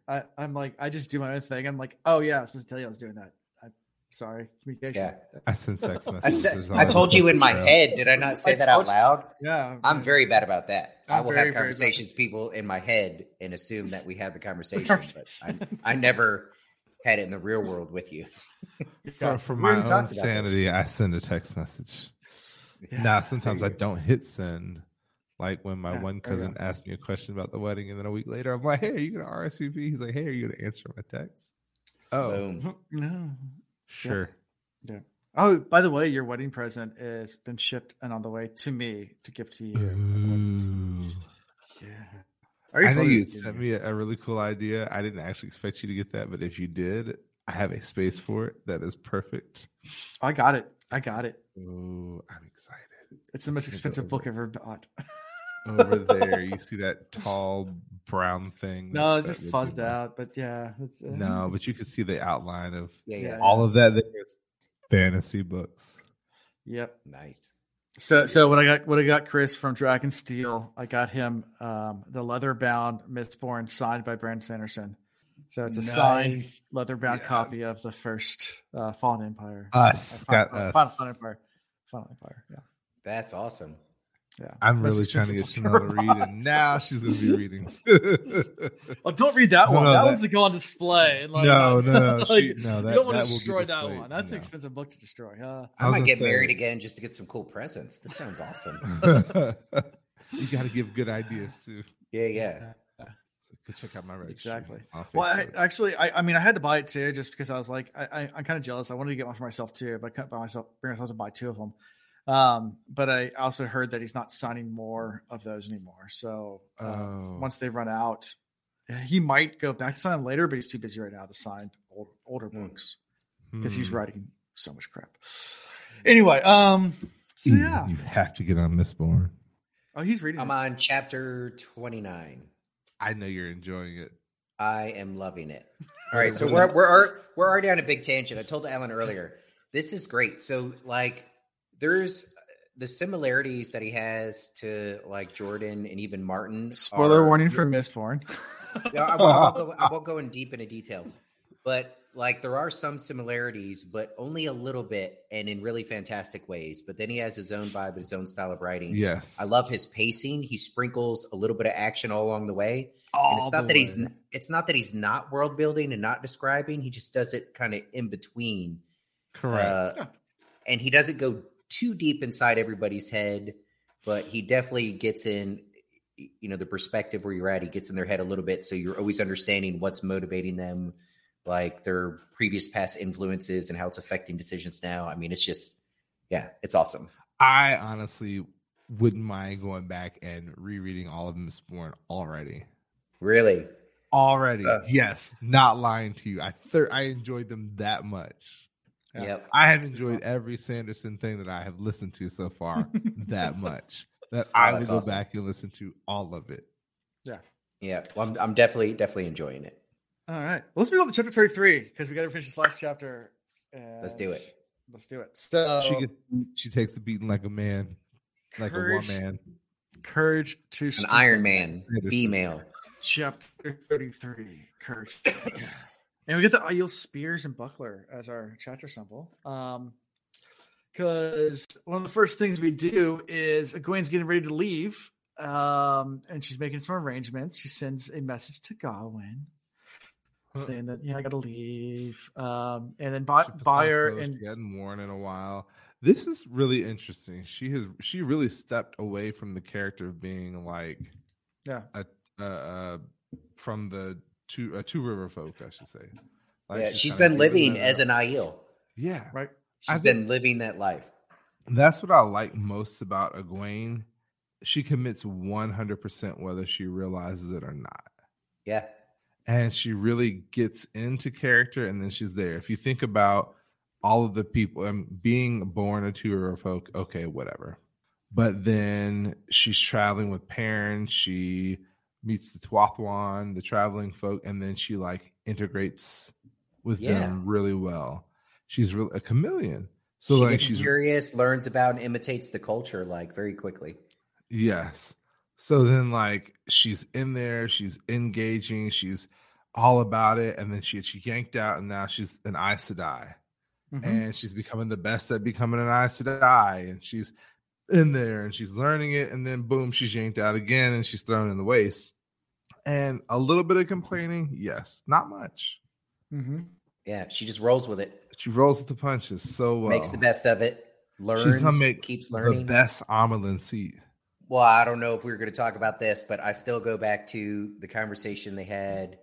I think it was with Swan, and they were talking about like who they needed to get as the next Amyrlin, and it needs to be somebody powerful that they can kind of influence, control, or whatever. And I was back and forth between, would it be Nynaeve? Would it be Egwene? Well, Nynaeve still can't control herself, but Egwene would kind of be perfect. Well, remember when there was that conversation about is the girl ready? And we kept thinking it was Nynaeve. It might be Egwene. And then we ventured to say it was Elaine, but we were like, why would they put her in charge of 2 seats? Yeah. So Egwene's going to get in front of Shiriam, and she's going to be like, Shiriam, I'm so sorry I pretended to be an Aes Sedai. And Shiriam's going to be like, listen, girl, we don't give a fuck about that. We got a job for you. You are like, wait, what? You've been promoted. I thought that's why you called me here. She'd be like, nope, we got other plans. I took that ass whooping. Yep. And this is something Swan would support because, Swan would probably still feel like she has some big influence with Egwene with their relationship thus far. And true. Yeah. I'd drop knowledge. Have we gotten into the chapter yet? Okay, so yeah. So she's getting ready to leave. Yeah. The wise ones come in, and she realizes that, like you said, that they've been treating her now a little differently. That she's been summoned. She's no longer wise one people. She's back to being Aes Sedai, but it's really weighing on Egwene heavy about the lie that she told them. So Lies. Before that, we have to realize the lies. Soralia and Bear were like, you stop being a pupil the moment your sisters summon you. You must go to them as Aes Sedai. Got to do what you got to do. And I love that moment. Oh, I love that they came in and they probably know all, if not most, of what Egwene's about to confess. But they didn't come in and try and rubber nose in it. Nope. They didn't. They might have some like little bit disapproving looks, but they all showed up to give Egwene the opportunity to make it right. And they didn't tell her she had to. They didn't tell her what to do. They didn't try to make her feel bad. In fact, they tried to encourage her to be like, no, girl, you got to do this. You've been called. This is the path you got to go down. I love Soralia's response. Angry. We're not angry. I thought you knew us better. It was true. She did not sound angry yet. Censure still painted all over her face. Like they all know something's going on. They're all, first off, they're disappointed by the fact that here they've taught all these lessons and she's still willing to attempt to travel. So that was where my mind initially went. Yep. Was they're upset with her about doing something that they distinctly stated that she shouldn't do. And then she all but admitted to training without their permission before she actually admits to training without their permission. So I think 2 out of the 3 big lies, if you want to call it that, they kind of already knew, and they're like, we're going to let those go. And the big one was the Aes Sedai one, that she lied about being Aes Sedai. And she has toe, and needs to help with her toe. And she asked them. And they didn't tell her she has toe. She confessed. She was like, I have toe. And then asked for help in meeting that toe. Yeah. And she even said, Saldar has to wait. I have to fill my toe first. And then got to do it. I don't even hate all of this that happens. Like, I was very proud of her at this moment. Very excited. Yes. Yeah. I hate that in that process, she got the living shit beat out of her. And for our listeners that have kids, I think you'll appreciate this more. Because, I know when I was a kid, my parents would do these kind of things, and I never really got it until I have kids. But when a kid comes and confesses something, even if they knew they were wrong, like, I'm just proud of them for doing that. Like, I'm like, thank you. Like, right. Rather than trying to make something up. Like, you also know how hard and stressful that is. Yeah, that's a big moment. Yeah, and I appreciate it, especially as a parent. Like, I've got nephews, and I'm like, you could have played that better. Yeah, I will do that too sometimes. You could sing that lie to the grave. That's an option. Yeah, and I never know. It's an option. There are some things that my oldest nephew, I swear, he tells on himself all the time. Never once have I ever had to do more than look at the boy, and he admits to everything. Yeah. My younger one, though. Yeah. My daughter's the exact opposite. She is the one that will never admit to anything. You can watch her do it. Like, you can have it on videotape, play the video back to her. She's like, Shaggy, it wasn't me. She's like, that girl in the video. Eating cookies on the couch. Do I look like I'm wearing pink? I'm wearing blue. It feeding clearly Legos wasn't to the me. dog. I changed your clothes because you got the cookies all over you. But it wasn't me. I'm wearing blue. That person's wearing pink. Yeah. Shady. Yeah. Literally, like, Asher will be at school, like, and she'll be at home. And I'll walk into the room, and, like, it's a disaster. It looks like a bomb blew up. Like, she went to all the drawers, pulled all the clothes, threw them everywhere. I'm like, and she's like, Asher did it. I'm like, Asher's not here. Asher. Yeah. Asher's my son. Nice try. She's like, just don't remember that in 10 years when I'm old enough and actually needed that excuse. Yeah. That was like, I've told y'all before, that time Riley wrote Ryder's name on the wall in crayon. And we were like, and so I pulled Riley and I'm like, Riley, you know what? You can't be writing on the wall. She's like, I didn't do that. Ryder did it. See, it's his name. And I'm like, Riley, he doesn't even know how to write yet. He was like 2, just turned 3 or something. I was like, it's clearly you. Like, no, it's his name. It's totally him. the art setup. He's getting it though. Like he's like, all right, I'm figuring this one out. Yeah. A couple more years and I'll be there. Before we even get to her getting her punishment, we get to Matt. Mm-hmm. Oh yeah, we switched to Matt, and Matt's playing Snakes and Foxes, which I love that game. With his little with Oliver, with his son Oliver. Yeah, that's I bet you Oliver's a dark friend. Ooh. No, Oliver is hurts. Oh, hold on. What's her name's boyfriend? Brigitte? Brigitte. Yeah, I think Oliver is Brigitte's boyfriend that got reincarnated before her. Help me though. I thought that maybe I don't remember it correctly. I thought he always came back as like a baby.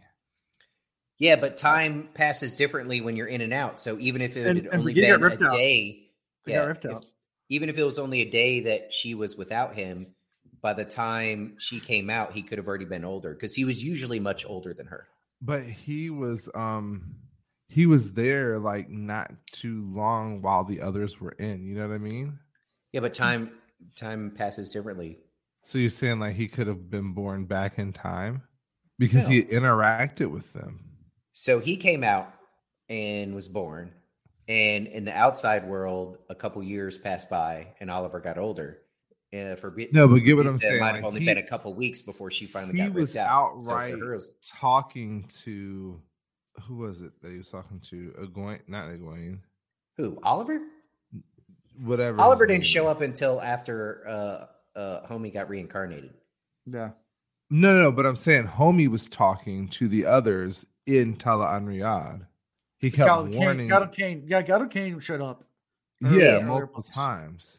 But he had disappeared by the time Brigitte got ripped out. So but he was there like days before. And I'm saying days loosely. Okay. So that means he would have had to have been born back in time. And I agree with what you're saying. It would make sense for this boy to be that man. Chris, there is no time. Yeah. True. But he would have had to have been born back in time to now be the age he is. I get what you're saying. Yeah. I got you. Which I guess is possible. We don't know yet. Hey, I'm gonna roll with that until proven otherwise. Either that or Matt's got the worst of luck. His girlfriend was a dark friend. Now his surrogate child is a dark friend. Like Matt rolls the dice and every now and then loses. Yeah. Everybody he loves is a dark friend. But when he's playing this board game with Oliver, he doesn't roll the dice because that wouldn't be fair. How cute is that? It is cute. He doesn't want his luck to take over the game when he's playing with little Oliver. I like that. It is sweet. And plus, you're not supposed to win the game. That's the point of the game, to teach you some humility. Yeah, something like that. I would achieve. Time is just a made-up construct anyway. I mean, the whole reason why we have the time it is actually because the Babylonians used a base 60 system versus the Romans used a base 10 system. Mm-hmm. So all of our time is based on 60 seconds because that's what the Babylonians said a minute. That's why back in England they jumped a few years ahead to catch up to us. Yeah. So I mean, literally, it goes back to ancient times and using a different mathematic system than us, a base 60 system. So it's all construct. Time's not real. It's basically what I'm trying to get at. There's so many concepts like that when you think about it, literally, someone at some point. Some old dude was just like, well, this is the way we're going to do things. And then for thousands of years, people just accept it. Yeah, pretty much. From this point forward, everyone will send me chocolate by the third Thursday of the month. I bet you if you go back far enough, flicking people off like this was like, hey, I'm mandating it. Are you making like a one of those boards or whatever, trying to make like your reality true and like? Oh yeah, speaking into existence from this point forward on the third Thursday. By the third Thursday of every month, everyone will send me chocolate. Okay. Good luck with that. Good luck. I ain't send you chocolate. I'll send you some recycled, gently used chocolate. So, what do you think about Snakes and Foxes? Well, I mean, I don't know why he hasn't put together 1 and 1 and realized he's met the snakes and he's met the foxes, and you lose that game every time. Matt starts thinking about how it seems familiar, and he doesn't like it at all. Like it's like, like bro, you met literally the real snakes and foxes that the game was probably based off of. Yeah, And they lose the game because you can't win the game unless you cheat. That's you learned as a kid is that the game's unbeatable. I feel like that's a hint. Well, I mean, technically he did cheat. That's He had Rand help him. He had Rand help him off the tree. What do you think about the phrase though that they used to start each game? Courage to strengthen, fire to blind, music to dazzle, iron to bind. And that's what you say before every single game. It tells you how to beat him. Yeah. Okay. That's going to come into play. It's not insignificant. I mean, do you think we go through the doors again? Oh, I'm sure. Do you think that somebody still in a door right now? There's no way beings like that are that powerful and influential are just going to be one and done in a world like this. Can't be. That'd be like saying Pater's dead. No fucking way. Pater's gone this time. My chicken sandwich is riding on it. There you go. No pickles. No pickles. Yeah. I hate pickles anyway, so thanks. Fine, I just didn't even know that. So extra pickles. Despite losing the game and Oliver wanted to play again, it's time for Oliver's bed. Somebody shows up. Ollie, it's getting late, buddy. Go brush your teeth and get ready for bed. Put on some PJs. Well, I mean, he was going to play another game with him at first, and the Lord Dragon comes into town. So is that the Dragon Reborn? Yeah, kid, it is. We're kind of good friends. Like you can say it's serious. You can say it's serious. Like this is when I had like that Hercules moment where you had the two little boys that were, attacked by the Hydra, and they turn out to be the Dark Minions. Yeah. Like, I mean, now that you said it, it makes more sense for him to be the other guy. But anyway. Yep. I think for Oliver and him, it's going to turn into one of those never meet your heroes moments. He's like, oh my gosh, the Dragon Reborn. And then like by the end of this book, he's going to see Rand like just dicing up people with the power. And he's going to be like, oh shit, that's freaky. Oh no. Yeah. If he's the, what's the guy's name? Somebody in chat help me out. David. If he is David, then he's going to be all about the battle. You talking about the guy that shows up or God No, I'm talking about Brigitte. That's Guido Kane. Guido. Yeah. So he's got to be all about the battle. Which always to me sound like some like Mortal Kombat or Street Fighter character. Guido Kane, finish him. Okay. He rides up on a horse and tramples him. Yeah. As a 6-year-old boy. How old is this kid? Have we gotten an age? I don't know. I bounce between 6 and 10. He's a young lad. Here. I was giving him about 8 years old. Trusted companion. Well, because I'm using this a lot tonight. Yeah. Although Matt having kind of like his younger sisters and everything, he could probably handle a really young kid. I'm sure he's got the skills. But I picture about 8. Yep. Rand shows up and he's not alone. He's got Envianda in tow. And they go and they address Matt. Just as a young boy. Matt's like, I didn't expect you. What's going on? Have we decided to change plans? It's a little too late for that. I'm already moving. I already got ideas. Like we have this thing happening. And Rand's like, yeah. Nope. Frago. No. Change of plans. That plan that you had. So I need you to do something totally different, and you're gonna take everybody with you, and you're gonna take Avienda. And then Avia chimes in. She's like, I'm gonna go because I want to go. I'm not gonna go because you said I'm gonna go. I wanted to go before you said it, just so you know. For sure. I love that reaction. She's like, don't sit here and act like you're mandating that I go. It's almost a challenge. Like, say it again and watch what happens. Yeah. Like, that's like I know I should say it again. I know I should go, but since you said it, now I'm not going to go because you said it. Yeah, pretty much go gather Elaine's the first priority, but then gather anybody else that wants to go as well, and then get Egwene too because she's going down there too. So get everybody. Yeah. And Avienda knows she's going because Avienda has tow. But she can't tell Rand that. Yep. Well, it's between her and Elaine. She doesn't have toe to Rand, but she does. Lying about the pregnancy. We haven't gotten into lies of omission. With the Aiel, it seems to be more lies of commission. But she admitted to having Rand to toe to Rand. Yeah, she did say she had toe to Rand. Yeah. Oh, really? Oh, okay. She just doesn't. Yeah. She said in order to get rid of it, she has to like kill somebody or another. Kill him. Yeah, like pinky toe. Yeah. Yeah, no big deal. I think it's for the total lane. Yeah, Just total Rand because I think Rand saved her. I can't remember. It's so much toe. Trying to figure out toe gives me a headache sometimes. But hey, so Rand in this quick little, he's hitting it at so many angles. He also talks about how she enjoys it. He's talking about like, okay, I'm gonna drop you outside so that they could censure come in and like, you don't surprise these Aes Sedai. Also, these Aes Sedai are kind of supposed to be like backing Rand me. clearly does not fill the void if he can hit it at that many angles. Oh, that's what she said. It's bigger on the inside. Exactly. He's not filling the void. He's just poking a hole right through it. But so he also gives Matt quick directions with dealing with the Aes Sedai. Let him know that hey, if you stand with me, I'll protect you. I got your back. Mm-hmm. Which is great. Like, they're supposed to not be enemies. They're supposed to be on my side. So let's put this all to a test. Matt, you're it. It's like, but he doesn't. But he doesn't offer them a partnership. He says, I got to look. I should open up and look at the exact words, but it was more like, I'll protect you. You'll be under my protection. So like under my umbrella sort of thing.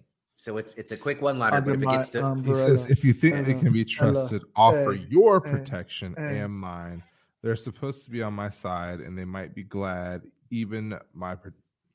of even my protection by now. So he's of the mindset that they're getting desperate and they're in need. I think part of that stems from how quickly and their request was for Elaine to come back. Or Egwene. Excuse me. I think he sensed desperation, not necessarily the coming together of a plan. I don't know if it's desperation, or at least by watching that, knowing that Egwene's going back, something is afoot at the Circle K, and some big moves are about to be made, and he knows he needs to start dabbling in that arena. Those decisions. Circle K down the street from me, there's a lot going on. Yeah, there's always something going on at Circle K. It's not good. Stuff. It's not good. Hey, did you see there's a new Clerks out? No. They've been doing showings in random cities all over the place. They just had one in Richmond, but I wasn't able to make it. Huh. For those of you that are listening to that from the South, Circle K is a gas station that's pretty prominent. It's everywhere. Yeah. And they're always a little sketchy. They're little? I mean, it's North Carolina. A lot of sketchy? A lot of sketchy. I mean, the Circle K is in Virginia and North Carolina. They had a Circle K on J. Claude, 17. Oh, dude. Yeah. Huh? Oh, that's right. Oh, they did. I remember that. They did, but then Harris Teeter bought it. Became turned it into the Harris Teeter gas station. But it still has the same clientele, so it's like the most ghetto. Yes, I remember that. So bad. Anyway, so continue on.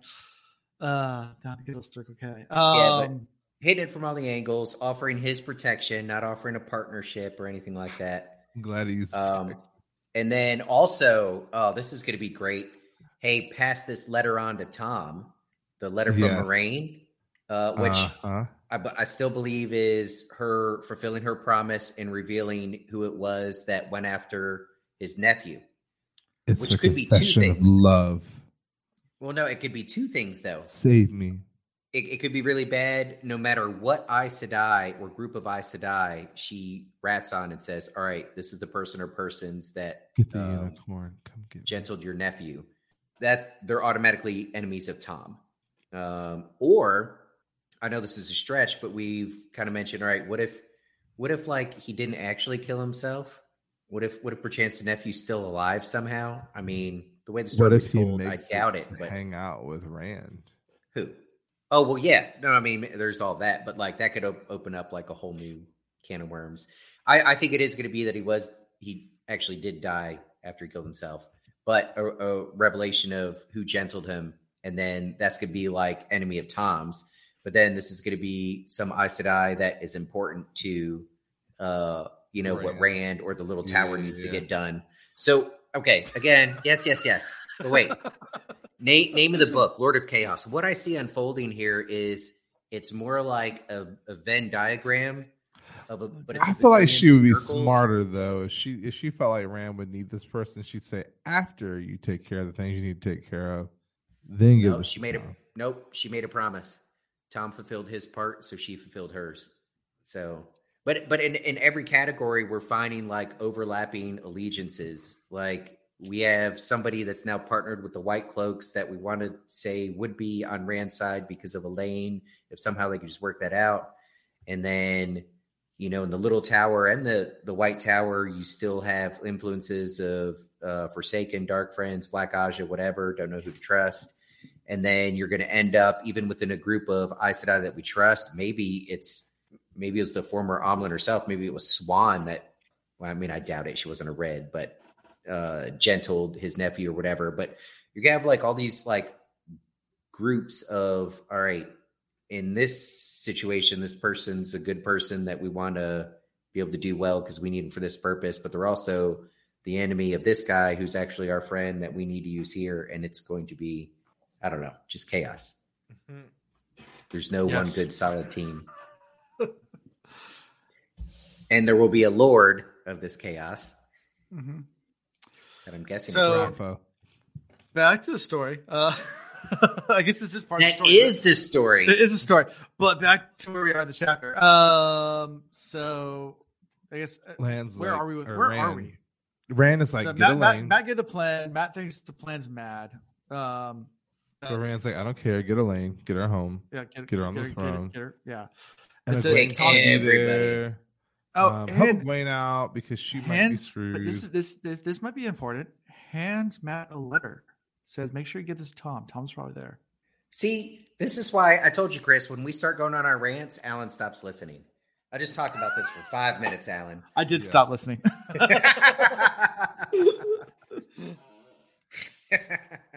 We're not going over it again. All right. The letter to Tom is not important. It's not important? Okay. Continue on that. Chris chimed in a little bit on that one. We covered it. Okay. So all this is covered then? Yes. Okay. This is who took out your nephew. That's what the letter is. Oh, that's what the letter is? Then Tom's going to go berserker. Interesting. Okay. Going through my notes. Are we back to Egwene? Yes. We're getting there. Anything else from all those?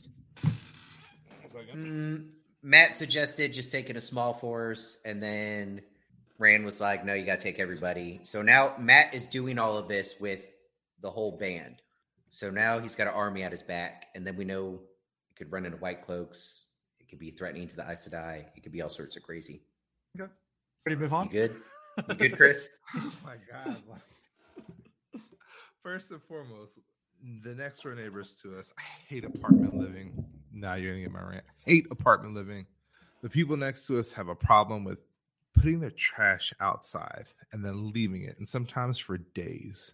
And I have snitched at this point multiple times because I'm fucking over it. I said something to them. They do nothing. I know they give you a $50 fee every time that somebody sends a picture of your stuff. So flat out, I'm sending a picture every time it comes up. But now we've been getting the big ass roaches, the water bugs, palmetto bugs, whatever you want to call them. They're now starting to come into my house. This motherfucker was crawling on the wall and he jumped like from the wall. And this is like a 3-foot leap from the wall, from beside me. He wasn't even like up above where he could get some. No, he was beside me and decides to jump at me. He just wanted a hug. I'm like, no. He wanted a hug. As I turn, I catch a cramp in my damn hammy.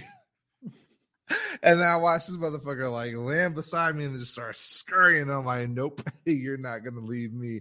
I have nothing near me. So, of course, I need to wash my hands when we're done because I got him. But in the grossest of ways. Chris just killed a roach on live stream. That's awesome. The a palmetto bug.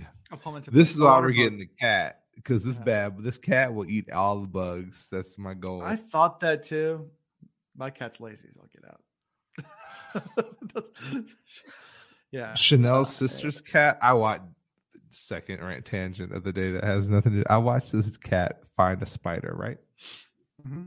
No, excuse me, a cricket. Yeah. And it's like catches the cricket and then lets it go. And then catches the cricket and pulls it back in and lets it go. And then catches the cricket and breaks a leg, and then watches it walk along the carpet for an hour. because we're watching a movie and it's watching the bug. And I'm like, you know what? This shit's cruel, but I'm not going to stop it. I just want to see what's going to happen. Later, we find the bug like laid out dead. Didn't eat the bug, just wanted to watch it kill. I'm like, they are little demons. Anyway, so back to Egwene. Back to another cat. Facing the wise ones. Was she though? It sounds like her ass was up. Mm-hmm. Okay, so she wasn't face. Yeah, face down, and she was taking it. Yeah, She assumed the position by a thin but very wide belt. Thanks, I appreciated that. I lost my book. Yeah. Yes, they said the belt was thin but as wide as her hand. So we don't know how wide her hand is. She could have tiny hands. Mm-hmm. Oh, that's true. I was looking at my hand thinking, man, that's massive. Your hand, Chris. Egwene's hand, probably. Yeah. That's not too bad. I don't know what she's complaining about. Nah. I've been beat with worse. Yeah. Yeah. But it sounds like everybody's taking a turn. 12 lashes to the rear end. They're lighting her up. Bare bottom. Mm-hmm. And then she's like at her breaking point and they kind of stop. And she was like, is it done? This is where, oh man, I got a little emotional in this section. You could tell they're proud of her. Like she put herself through this. They say something to the effect like, well, only you can decide, when your toe's been met. That's not something I can. That's how toe works. Mm-hmm. And so she's like, oh, spank Give me it again. to me, Daddy. Spank me again. And then they all go one at a time. They whoever had the belt at the time just tosses it on the ground and it's like, this girl has no toe towards me. And everybody else goes through and says it too. And I was like, oh man, this is wonderful. And this is why she gets my vote for favorite character. Yeah, that was impressive. Yeah. And I don't think they let her off lightly. I think it was also the understanding or recognizing that Egwene understood that what she did was so horrible in their eyes. Like the lying was that bad. And that even she felt like, no, even that's not enough. I need more. Mm-hmm. So it wasn't just the beating itself. It was all of them recognizing, but Egwene recognizing that it wasn't enough, to meet the betrayal. Yeah. The offense, Mm-hmm. Yeah. She's just like gets back down and grabs a hold of her ankles and says, give it to me. Yeah. Mm-hmm. And then the wise ones, and they're like, no, child, you're done here. But you can work your toe out with Rorik later. And she was like, shit, that's right. And Aviendha. I owe more. Oh my gosh. That was probably my favorite part was the realization that she's like, it's a good thing there's only ladies here. And then it's like, Ruark will get you later. Like she thought it and then they said it. And it's like, oh. She said, oh yeah, and Aviendha. And who else? There are others. She's like, well, maybe by then I'll be hard enough not to have to worry about it. Yep. Nah, Ruark's gonna give it to her real good. Oh man. Mm-hmm. I bet you Ruark's gonna be like, we ain't got no toe. I already knew. Yeah. Yeah. I mean, it's a very, very emotional scene, and Egwene takes it extremely well. Yeah. And they were good job, Alan. And this again, this is where they were like, see, I told you she is Aiel, which is we know they get down. They do the dancing of the spears. It was like a rites of passage moment, for her.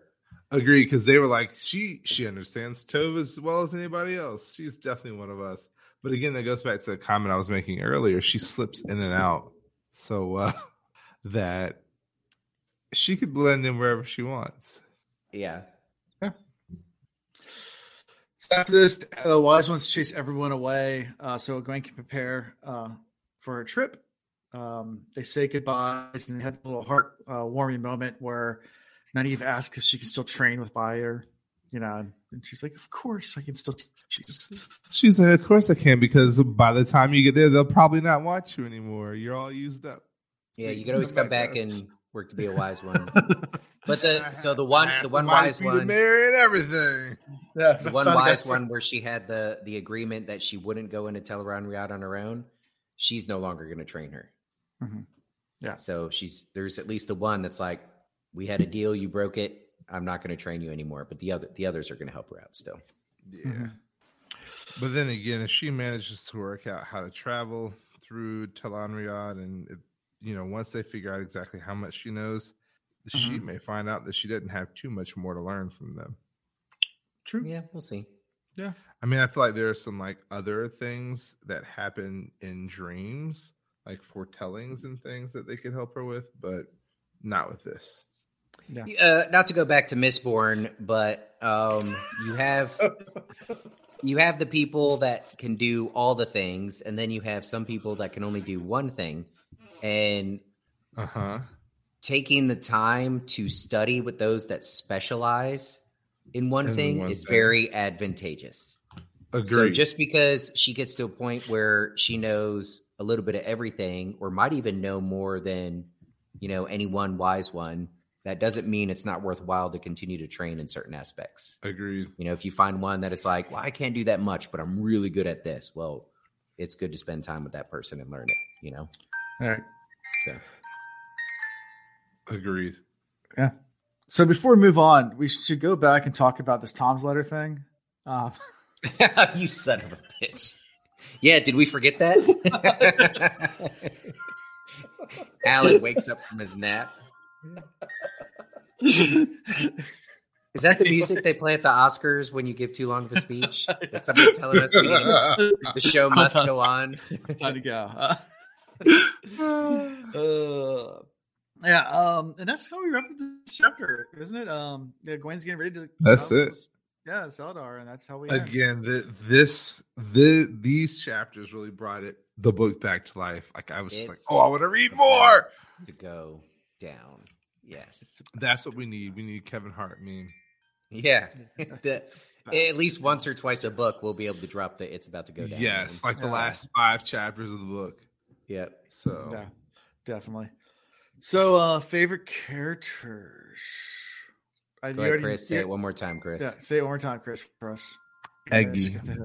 Eggy.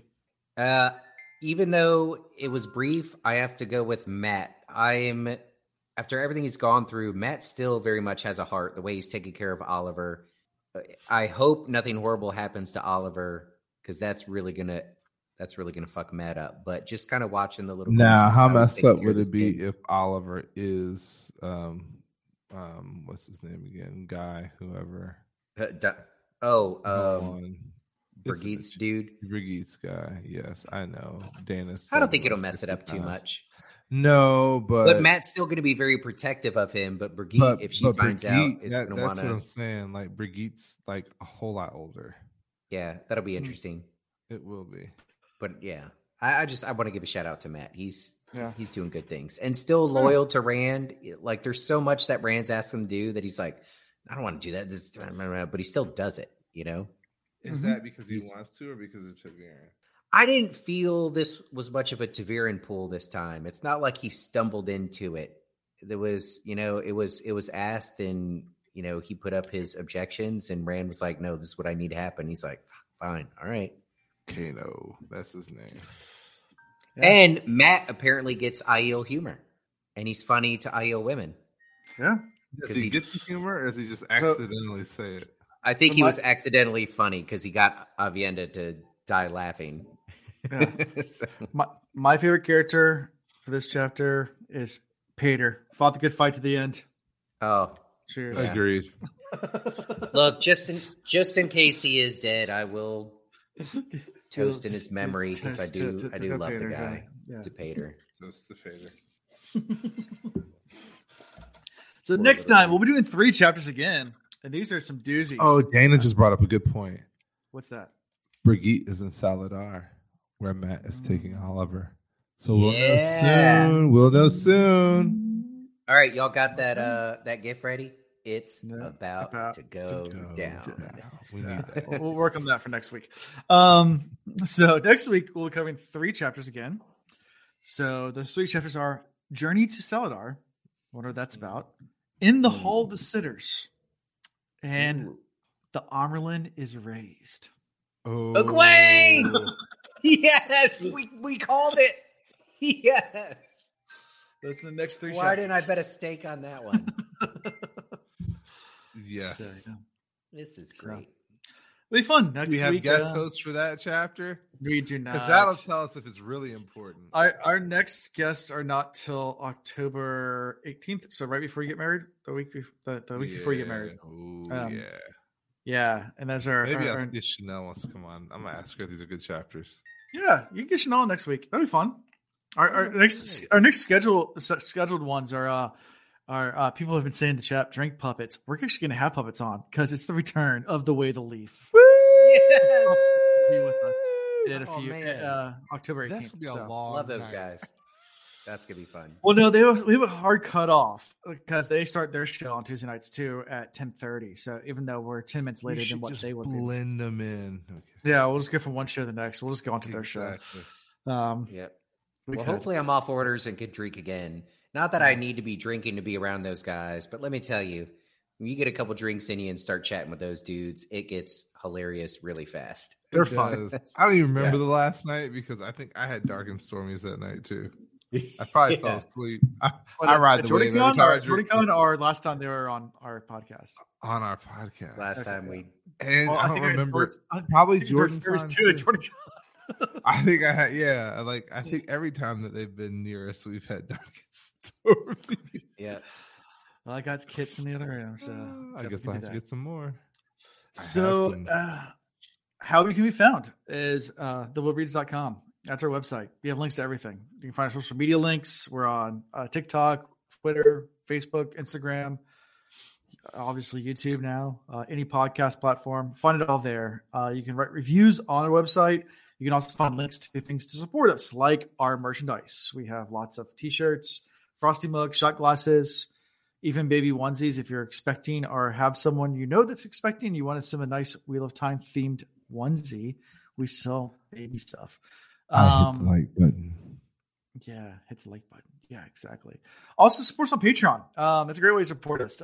It pays for a lot of things like microphones, so we can have cool, fancy microphones, and I can have 2 mics at once. And you can even do it like Lazarus. We won't be upset. You can leave and then come back. Alan likes and then leave 2 and at then come once. back. And then leave and then come back. Yeah, I don't use this one. Obviously, it's not plugged in. But what's that one for? Oh, well, I can't fit it in my mouth. Ian That's holds what the she record. said. Ian can actually fit these microphones in his mouth. I cannot. Yeah. So maybe one day I'll. It depends on really. So I only use this mic if my wife's watching TV in the other room. Members only, fans only. So give you a little behind the scenes. This right Only here fans. is a condenser mic. A condenser mic picks up everything. So it's actually a better mic. It's a more expensive mic. But if my wife's watching TV in the other room, you can hear it. This is dynamic mic. Same thing Ian and Chris have, which means it can only hear me from about that far away. That means I gotta get right up on it, and I can't lay back. I just heard Alan say he got him the good stuff, and Chris and you and I got the knockoff mics. That's what I heard. I can get you these ones. Do you guys want these ones? You want this No, one? you don't need to hear what else is going on in the barracks. We need to wait Yeah. till I'm home. Yeah, if you got me one of those, you I hear can get you this like one. all Yeah, of that's fine. Chanel's TV shows.